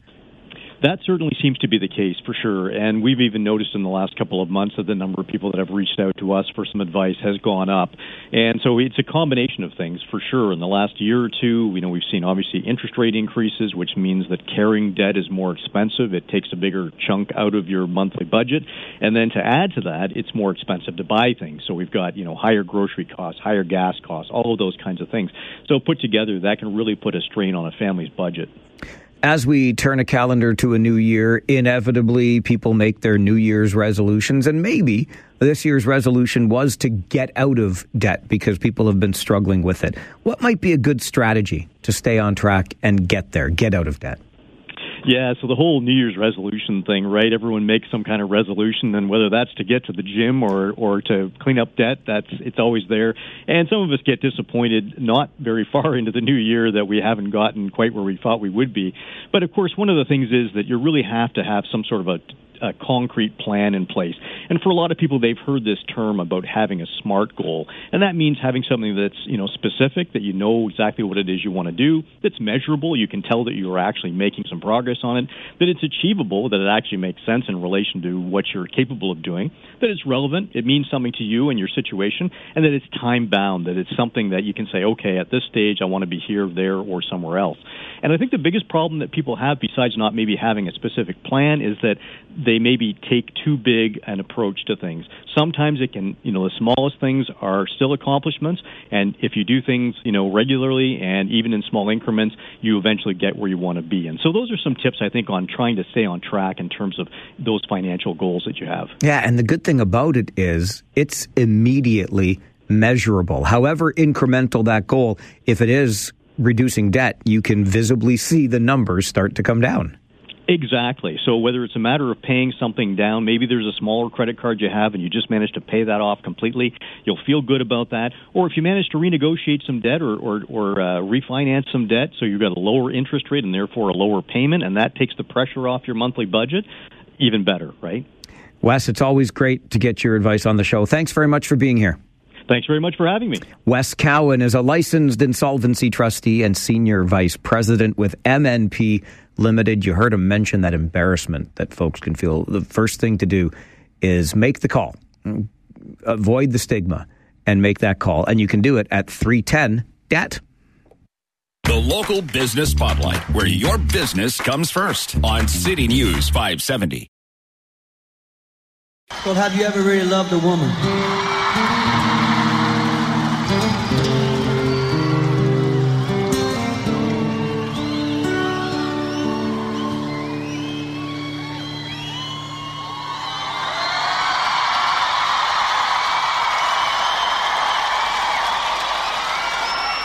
To really love a woman, to understand her, you gotta know her deep inside. Hear every thought, see every dream, and give her wings when she wants to fly. Awesome, Bryan Adams. And have you ever really loved a woman on this Valentine's Day here on the Mike Farwell Show. Rosanna sent us an email this morning after we began the show with what Billboard magazine claimed to be the greatest love song ever recorded, Endless Love, Diana Ross and Lionel Richie. And as I said at the time, lists like that, the greatest love songs of all time, are written so that we debate them. And we probably have our own definition or version of the greatest love song of all time, and probably for very personal reasons. Billboard magazine's greatest love song of all time was Endless Love. Rosanna's email says, Mike, the best love song ever is Bryan Adams' Have You Ever Really Loved a Woman? You have to play this on your station on Valentine's Day, or at the very least, an honorable mention. So we went as far as playing it, even though I know I double checked. It's only Wednesday. This is not an all request Friday on the Mike Farwell Show. That is only 48 hours away. So if you don't yet have your request in for this week, send an email to mike@570news.com, or when you call in, perhaps during the next hour, which is the 12 o'clock Talkback Hour, let Devin Robertson, the guy on the other side of the glass, know what your preferred song would be on Friday, and we'll find a way to play a little bit of it for you during our all request show. We are fast approaching the noon hour, an update from the City News Center, and the end of our time at Rogers TV Cable 20. So thanks to Robert and the entire team for producing the TV side of this show. As I mentioned, the 12 o'clock Talkback Hour is coming up. Maybe you want to tell us your greatest love song of all time. Maybe you want to talk about this idea that you have to have your government ID ready before you even enter an LCBO store. Or how about a referendum in Ontario on the carbon tax? Ontario Premier Doug Ford with some strong words while standing at a gas station in Mississauga yesterday. The 12 o'clock Talkback Hour is like an open book, and we'll fill in the pages coming up. This is the Mike Farwell Show on City News 570, and so long, Rogers TV. Take out the papers and the trash, or you don't get no spending cash. If you don't scrub that kitchen floor, you ain't gonna rock and roll no more. Yakety yak. Don't talk back. Just finish cleaning up your room. Let's see that dust fly with that broom. Get all that garbage outside, or you don't go out Friday night. Yakety yak. Don't talk back.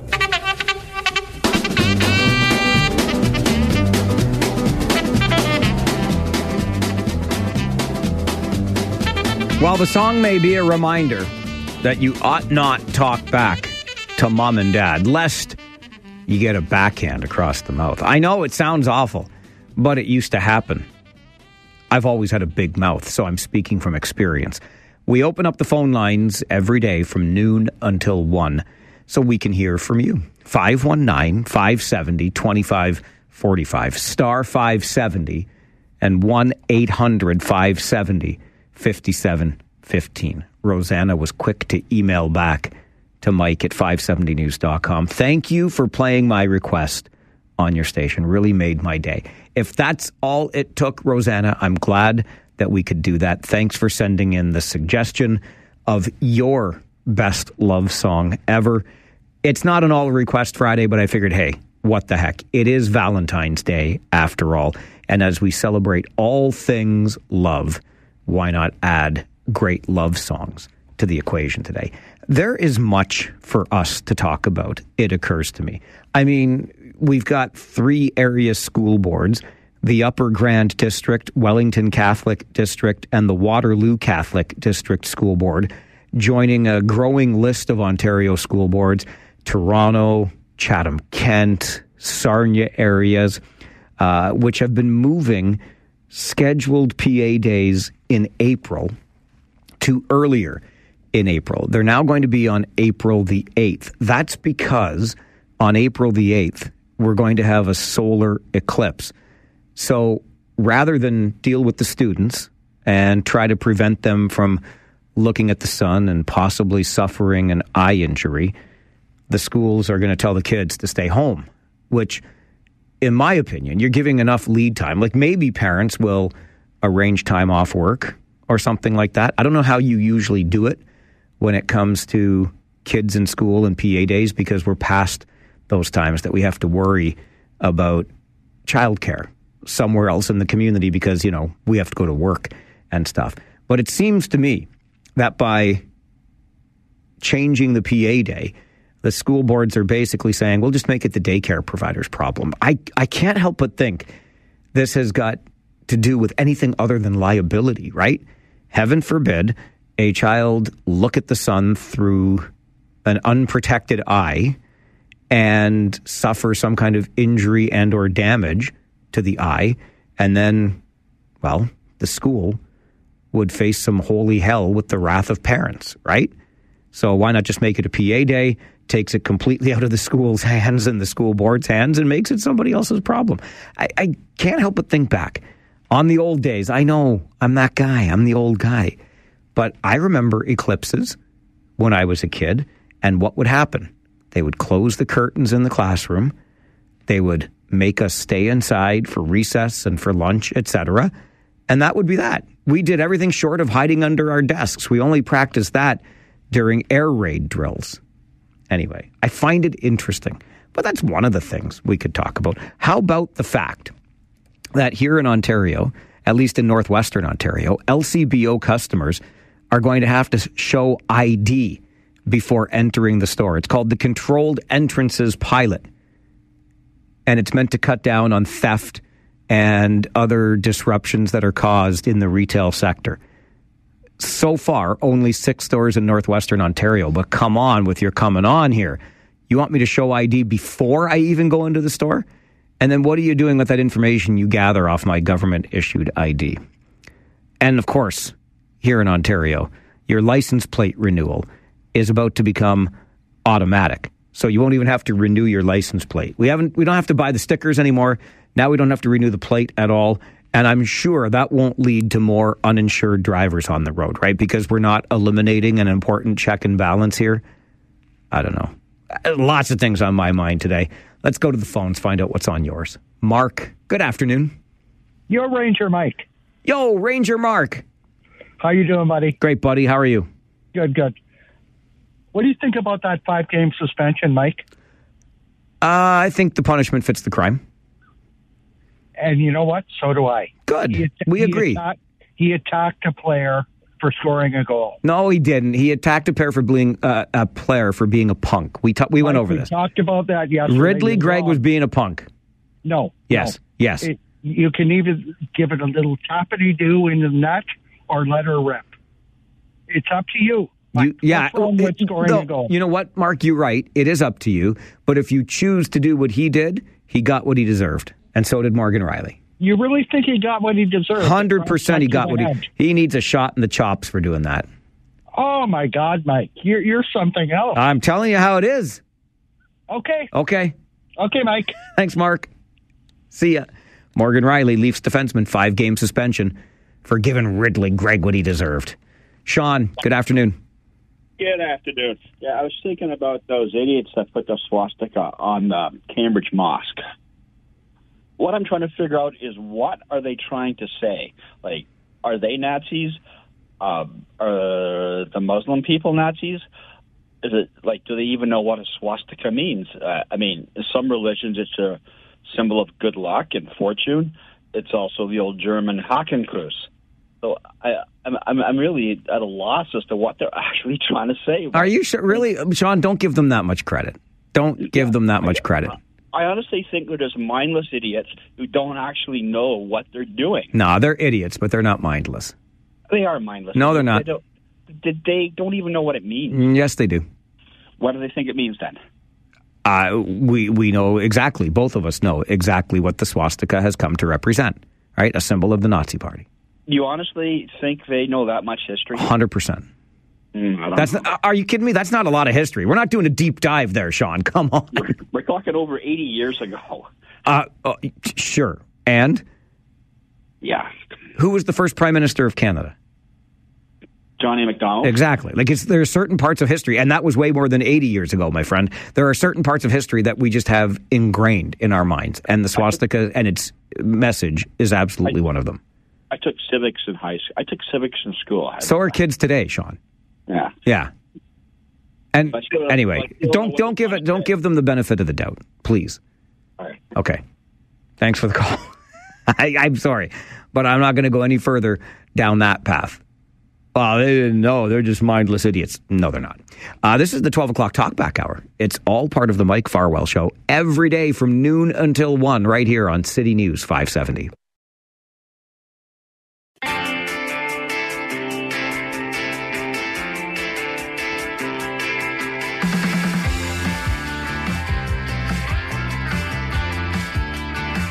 It is the hour that you get to direct the conversation. Just give us a call.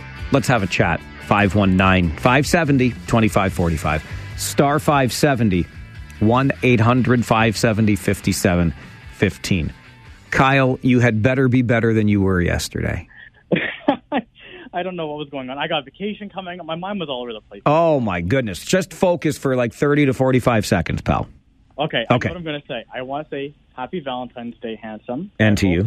You're going to have a great time. And not just to the people that are in a relationship, because I've been there too. The people that are not in a relationship, that are single, happy Valentine's Day to you too. Go out, get lots of McDonald's, get lots of ketchup, and enjoy your evening, whatever you're doing. So happy Valentine's Day to everybody that's in a relationship and not in a relationship. Thanks, Mike. Have a great day, my friend. Thanks, Kyle. Appreciate the call. I would say the ketchup is optional. Stephen, good afternoon. Hi, Mike. Hi, Stephen. Hi. I'm a teacher with the WRDSB. Yes. And I was just calling about the whole eclipse thing. I'm just one teacher, and I can only speak for myself, but I think it's ridiculous that school boards are changing the PA day, trying to just get out of the situation. I really think that they need to seize the opportunity, as a learning opportunity. You cannot look at the sun due to A, B, and C. I've already ordered a class set of eclipse viewers, so that we can observe it safely and talk about it with our light unit. Anyway, just wanted to call and say that not all teachers agree with this. Actually, I would guess that not many do. Stephen, I appreciate the call. I really do. And kudos to you, because I agree there is a valuable learning opportunity here. Now, Stephen said that he's with the Waterloo Region District School Board, our public board, which has not yet made any sort of decision as to whether or not it's following suit with the other nearby and further afield boards. Lots of boards in Ontario, including most recently Upper Grant District, which is the public board in the Guelph area, Wellington Catholic, the Catholic board in the Guelph area, and Waterloo Catholic. So far, the Waterloo region, the public board, has not made this decision. And it is what it is. As I said before, I really do think it comes down to liability in the school and the school boards wanting to avoid it. But I love where Stephen's coming from. I hope there are more teachers like him, and I hope that there are members of the board listening to what is an opportunity here for some good old-fashioned hands-on, eyes-on, through the safety eclipse classes, education here. Good on you, Stephen. Paul, good afternoon. So many years ago, when they saw an eclipse, they thought it was the end of the world. Oh, yeah, well, those were the days. And here we are. The end of the world has not yet arrived. Oh, not quite yet. Listen, this whole thing about presenting your ID before you can even get inside an LCBO. It's ridiculous. We gave up, a long time ago, we gave up all rights to privacy, long before Facebook and MySpace. What were some of the other ones? MyClassmates.com.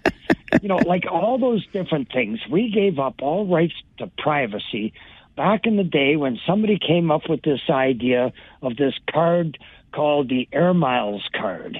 And you provide them with all your information, and in return, you use it each time you go shopping, and they would turn around and they would give you points, and you buy enough stuff and you might get a couple of free theater tickets. Meanwhile, we gave the data collectors access to all the information. We told them exactly what's in our shopping cart. We told them when we bought gas, when we bought liquor, when we bought groceries, and what was in our grocery cart. Yeah, so those theater tickets were not free. No, exactly. And they use that information to push advertising on us. The guy that they're watching his card every weekend through the summertime. They're saying that he's heading up north and he's shopping at different locations. They know that, okay, he's traveling to a recreational spot. So let's target advertising for him for, let's push boats on him. He's going up around Huntsville, must be going boating or something. Are you speaking from experience here, Paul? They use this information to project what it is you're buying. Now, in your shopping cart, the single guy has bacon, eggs, and fast food stuff. That's all they ever see in his shopping cart. And then one day, they see the shopping cart has changed. Now he's buying things. Maybe he's buying feminine products as well. Okay, this guy's he's hooked up with somebody. So now we change our advertising scheme and we start pushing other things on him. We gave up that right when we started saying you can see what our shopping cart is and how it changes over time, and allowed them to start pushing stuff on us. Hey, you go to the liquor store, you use your Air Miles card. Okay. Why don't we share that information with his insurance company? All of a sudden, his insurance rates could go up. Paul, I get it. We gave it up, and we gave it up willingly. I get this. We do it on Facebook. So what does it matter if they have to scan your card before you can get into the liquor store because you already gave up all your rights? All right. Thank you, Paul. It matters because where does it stop? Where does it stop? I, for one, am tired of it. And the thing that gets me the most with scanning or showing ID before even entering the store is because it's meant to cut down on thefts and violence, etc., which basically says to me, you are guilty until proven innocent. And I'm not okay with that. It's the 12 o'clock Talkback Hour. It's the Mike Farwell Show, City News 570.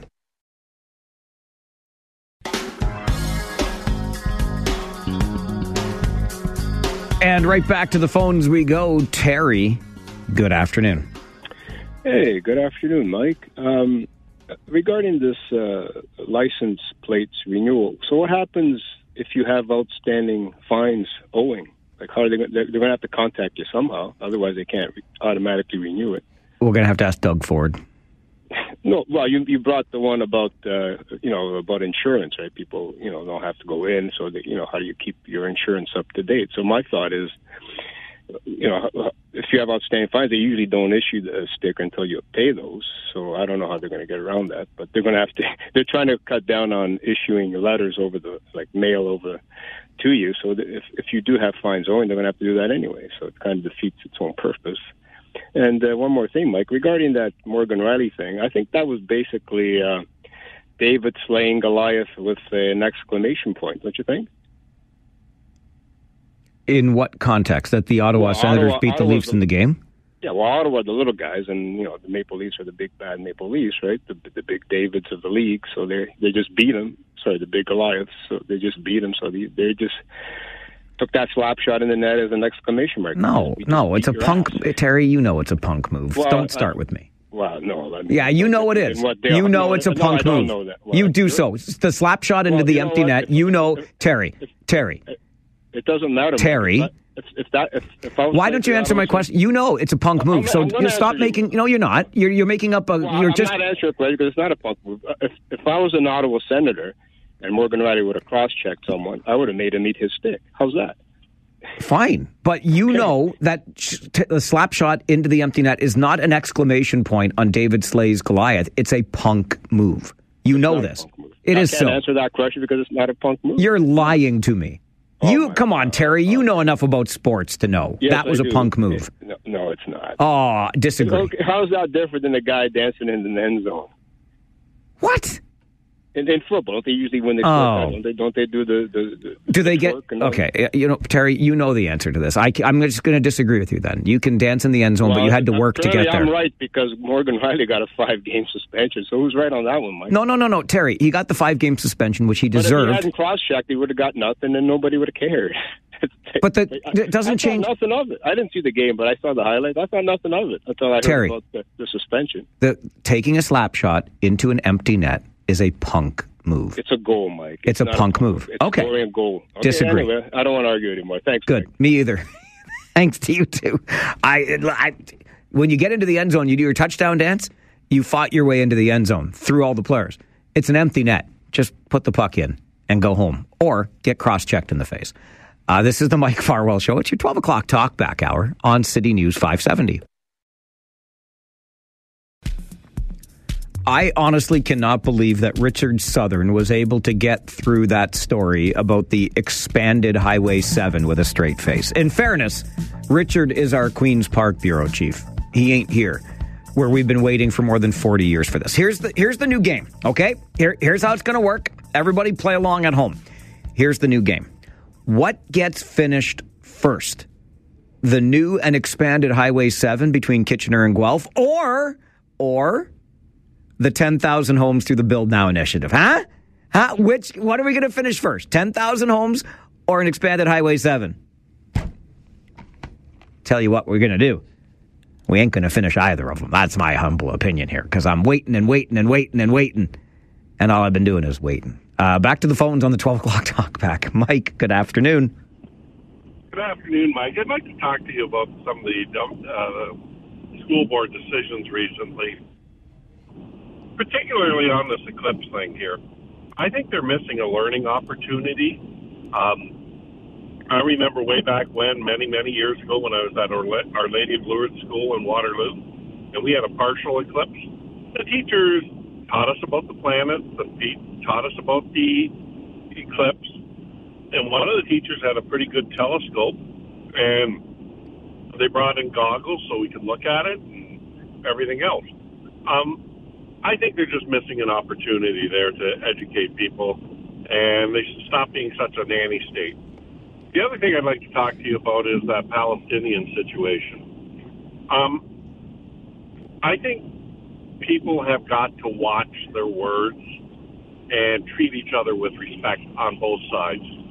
I remember my grandparents being of German heritage during World War II, telling me stories that my grandfather was interned for a bit. People were calling them dirty Germans, DPs, and a whole bunch of other things, right? So on both sides, just treat people with respect and watch your words. And lastly, on Highway 7, Mike, that thing should be a drinking game. Every time they announce a new initiative of it, we should take a belt. Thank you, Mike. It's gotten ridiculous for me. It really has. Like, sure, let's reconstruct the Frederick Street Bridge, but we already reconstructed Wellington Street, on-ramps and off-ramps. We've widened Victoria Street. We've expropriated businesses. It doesn't matter. Like, I mean, I guess it mattered. Like, we're going to have an upgraded bridge in Kitchener. Lucky us. This highway's not happening. It's just not. And I'm growing more and more doubtful that 10,000 attainable half-price homes are going to be built in this community with the Build Now initiative. So that's why I thought we'd play the game. What gets done first? On the school board thing, you can call it a nanny state if you wish. I just say it's all about liability. It's all about liability and who is liable for any potential injury. Sonia, it's the 12 o'clock Talkback. Good afternoon. Hello, how are you? I'm excellent, and how are you? I'm good. Good. So, I'm just calling about the LCBO thing. You betcha. I haven't heard your entire conversation about it, but I remember as a kid, the LCBO, we had a menu, basically, of all the liquors and wines, and you filled out a slip and you brought it to the counter, and then they would order pick it and bring it to the counter for you. That would cut back down on theft again. That's an excellent point. We did used to have to do that. You're absolutely right. Now, I know probably their thinking is we cut out the impulse buying of people because some people like to just buy things because they look pretty in the bottle. Been there. right? I wouldn't know that certain things exist because I don't see them. Sure. But if their real concern is theft, that could certainly help. Sonia, it's an excellent suggestion. I thank you for bringing it forward. And I take you to an email, a really, really good point, I think, made by Ian, who writes to Mike at 570news.com. Mike, another way to look at this situation could be these people are trying to solve a problem. From what you said, people stealing and otherwise causing problems. Compare this to random street checks. Police say in many jurisdictions that it is necessary to prevent crime. Do you see the difference here? One is random, one is not. You have heard of racial profiling. Again, not random. Of course, it is a presumption of guilt. It has been allowed for generations. Are you saying it now rises to the point where it shouldn't be tolerated because it could affect you? At least this isn't random. Just a thought. Ian, it's an excellent thought. Thanks for bringing it forward to the conversation during the 12 o'clock Talkback Hour here on the Mike Farwell Show. This is City News 570. Hang on a second. Back up the ding-dang truck. Richard Southern, now that he's finished laughing from the story about expanding Highway 7, sharing some breaking news moments ago. And I quote our Queen's Park Bureau Chief, "The Ford government is cancelling an LCBO pilot project that tested asking everyone for ID before entering some locations. Quote, over the past 24 hours, I have heard some serious concerns about the LCBO's newly announced pilot program. I've directed the LCBO to cancel it immediately," says our finance minister. Dear Finance Minister of Ontario, thank you for listening to the Mike Farwell Show. I think our work here is done. Good job by us. It's the 12 o'clock Talkback Hour. Back to the phones we go. Mark, good afternoon. Hi, Mike. Are you back again? I am. I really enjoyed Kerry's call. Shut up. He is Shut up. On. Stop he it. He is bang on. Are you guys having lunch together right now? No. And you are so off base on that one. Like, your head is like turning around like the Exorcist movie. Okay. Just letting you know. Thanks, buddy. Okay. All right. Have a great day. Listen, I'm going to be clear about this. Morgan Riley deserved the 5-game suspension he got. I have no quibble with that. But also, Ridley Gregg deserved what he got because you don't take a slap shot into an empty net. That's all. That's all. It's a punk move. And when you make a punk move, you deserve to get some retribution. Simple as that. Chrissy, good afternoon. Hi, Mike. I'm just calling to find out how your house is smelling. Oh, Chrissy. You know, so I know this much. Going to the game last night and being in the company of many others, I did not let off any foul odors that I'm aware of. They were quick to say, no, okay. They even got close, you know, little sniff test. I passed. I'm not sure about the house yet. When I come back in after being away for a while, I'm not sure, but maybe it's all in my head. So I don't think we're out of the woods yet. Okay, well, I just wanted to know if you tried the vinegar and if it worked. Oh, there's vinegar in every room. I'm serious. Okay. Well, you take care. I just wanted to see if you got rid of... And then poor Rosie. I hope she smells better, too. She smells divine. Thank you. Okay. All right, Chrissy, appreciate that. If you didn't hear earlier this week, our poor little pup, I mean, I guarantee, like, this is the sweetest little dog. If you saw her face, you'd understand. Like, she is just the sweetest puppy.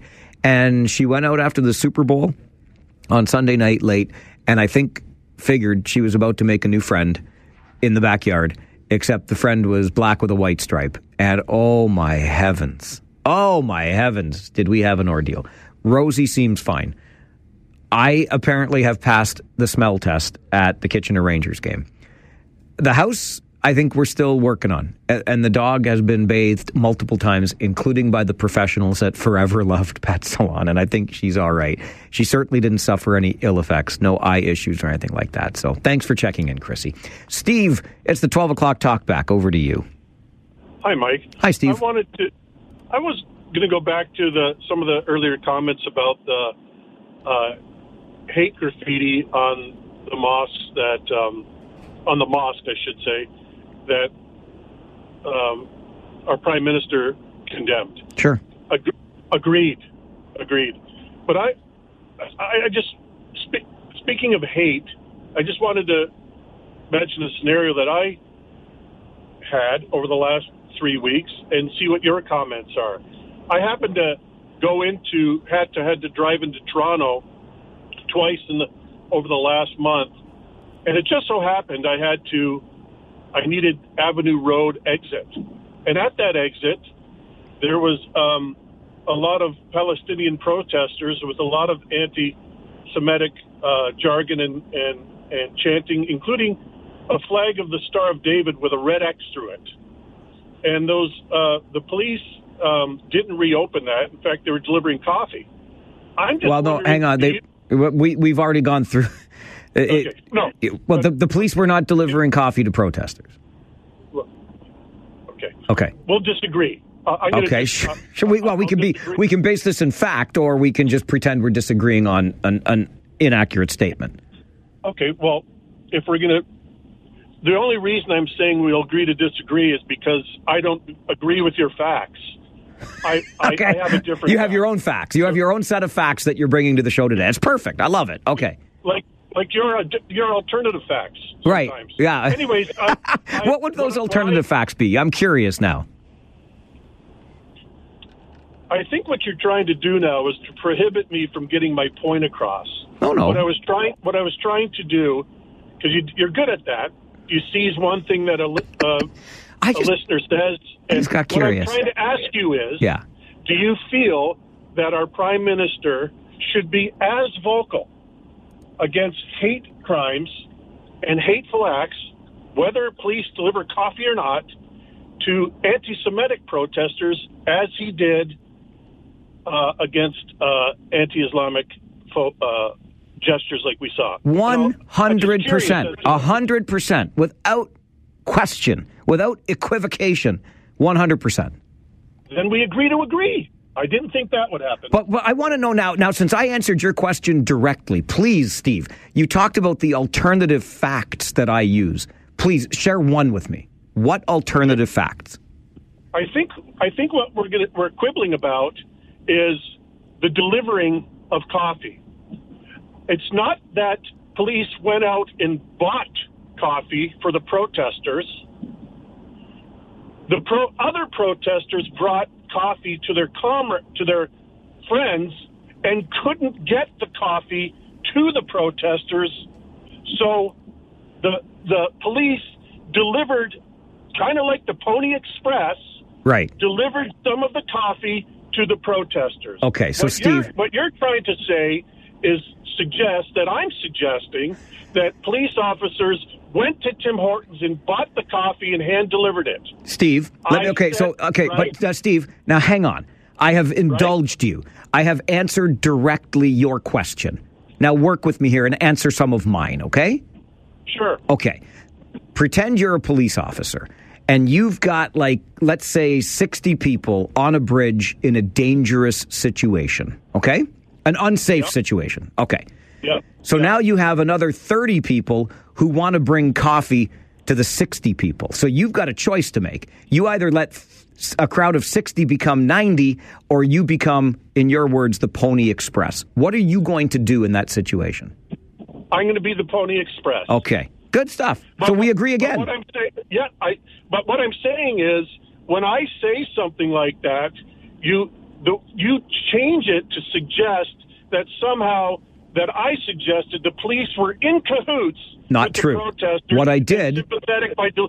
What I did, Steve. Hang on, Steve. They did deliver it. Steve. They did deliver Steve. The coffee. If you want to, yelling is not going to help you make your point better. It's Steve. I beg. What did I call it? Did I call you a different name? I'm sorry. Dave. It's Steve. You're right. Steve, okay. I'll be quiet now. Okay. I'm interested to hear what you have to say. Well, all I want to make clear is that when you make a statement like police delivered coffee, that tells a certain story. And I just wanted to make sure that we were telling the accurate story, right? Right. Okay. That's all.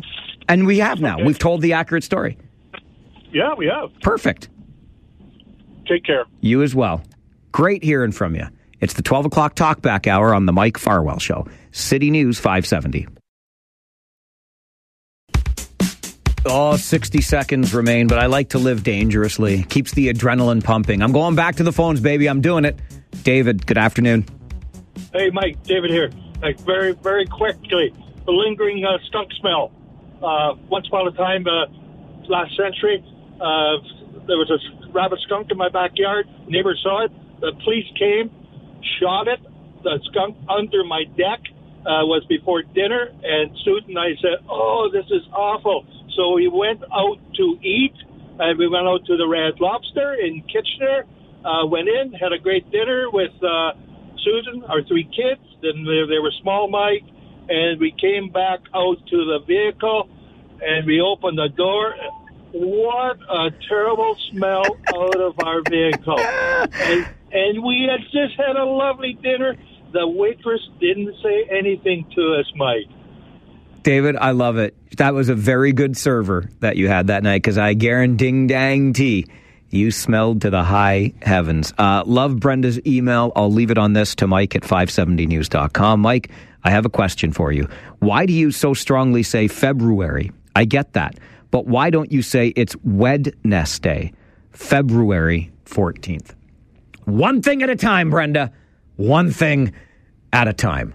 An update from the City News Center is coming up. Then Now You Know with Rob Snow taking you through until 3 this afternoon. Devin Robertson is the guy on the other side of the glass. My name is Mike Farwell. Bye for now.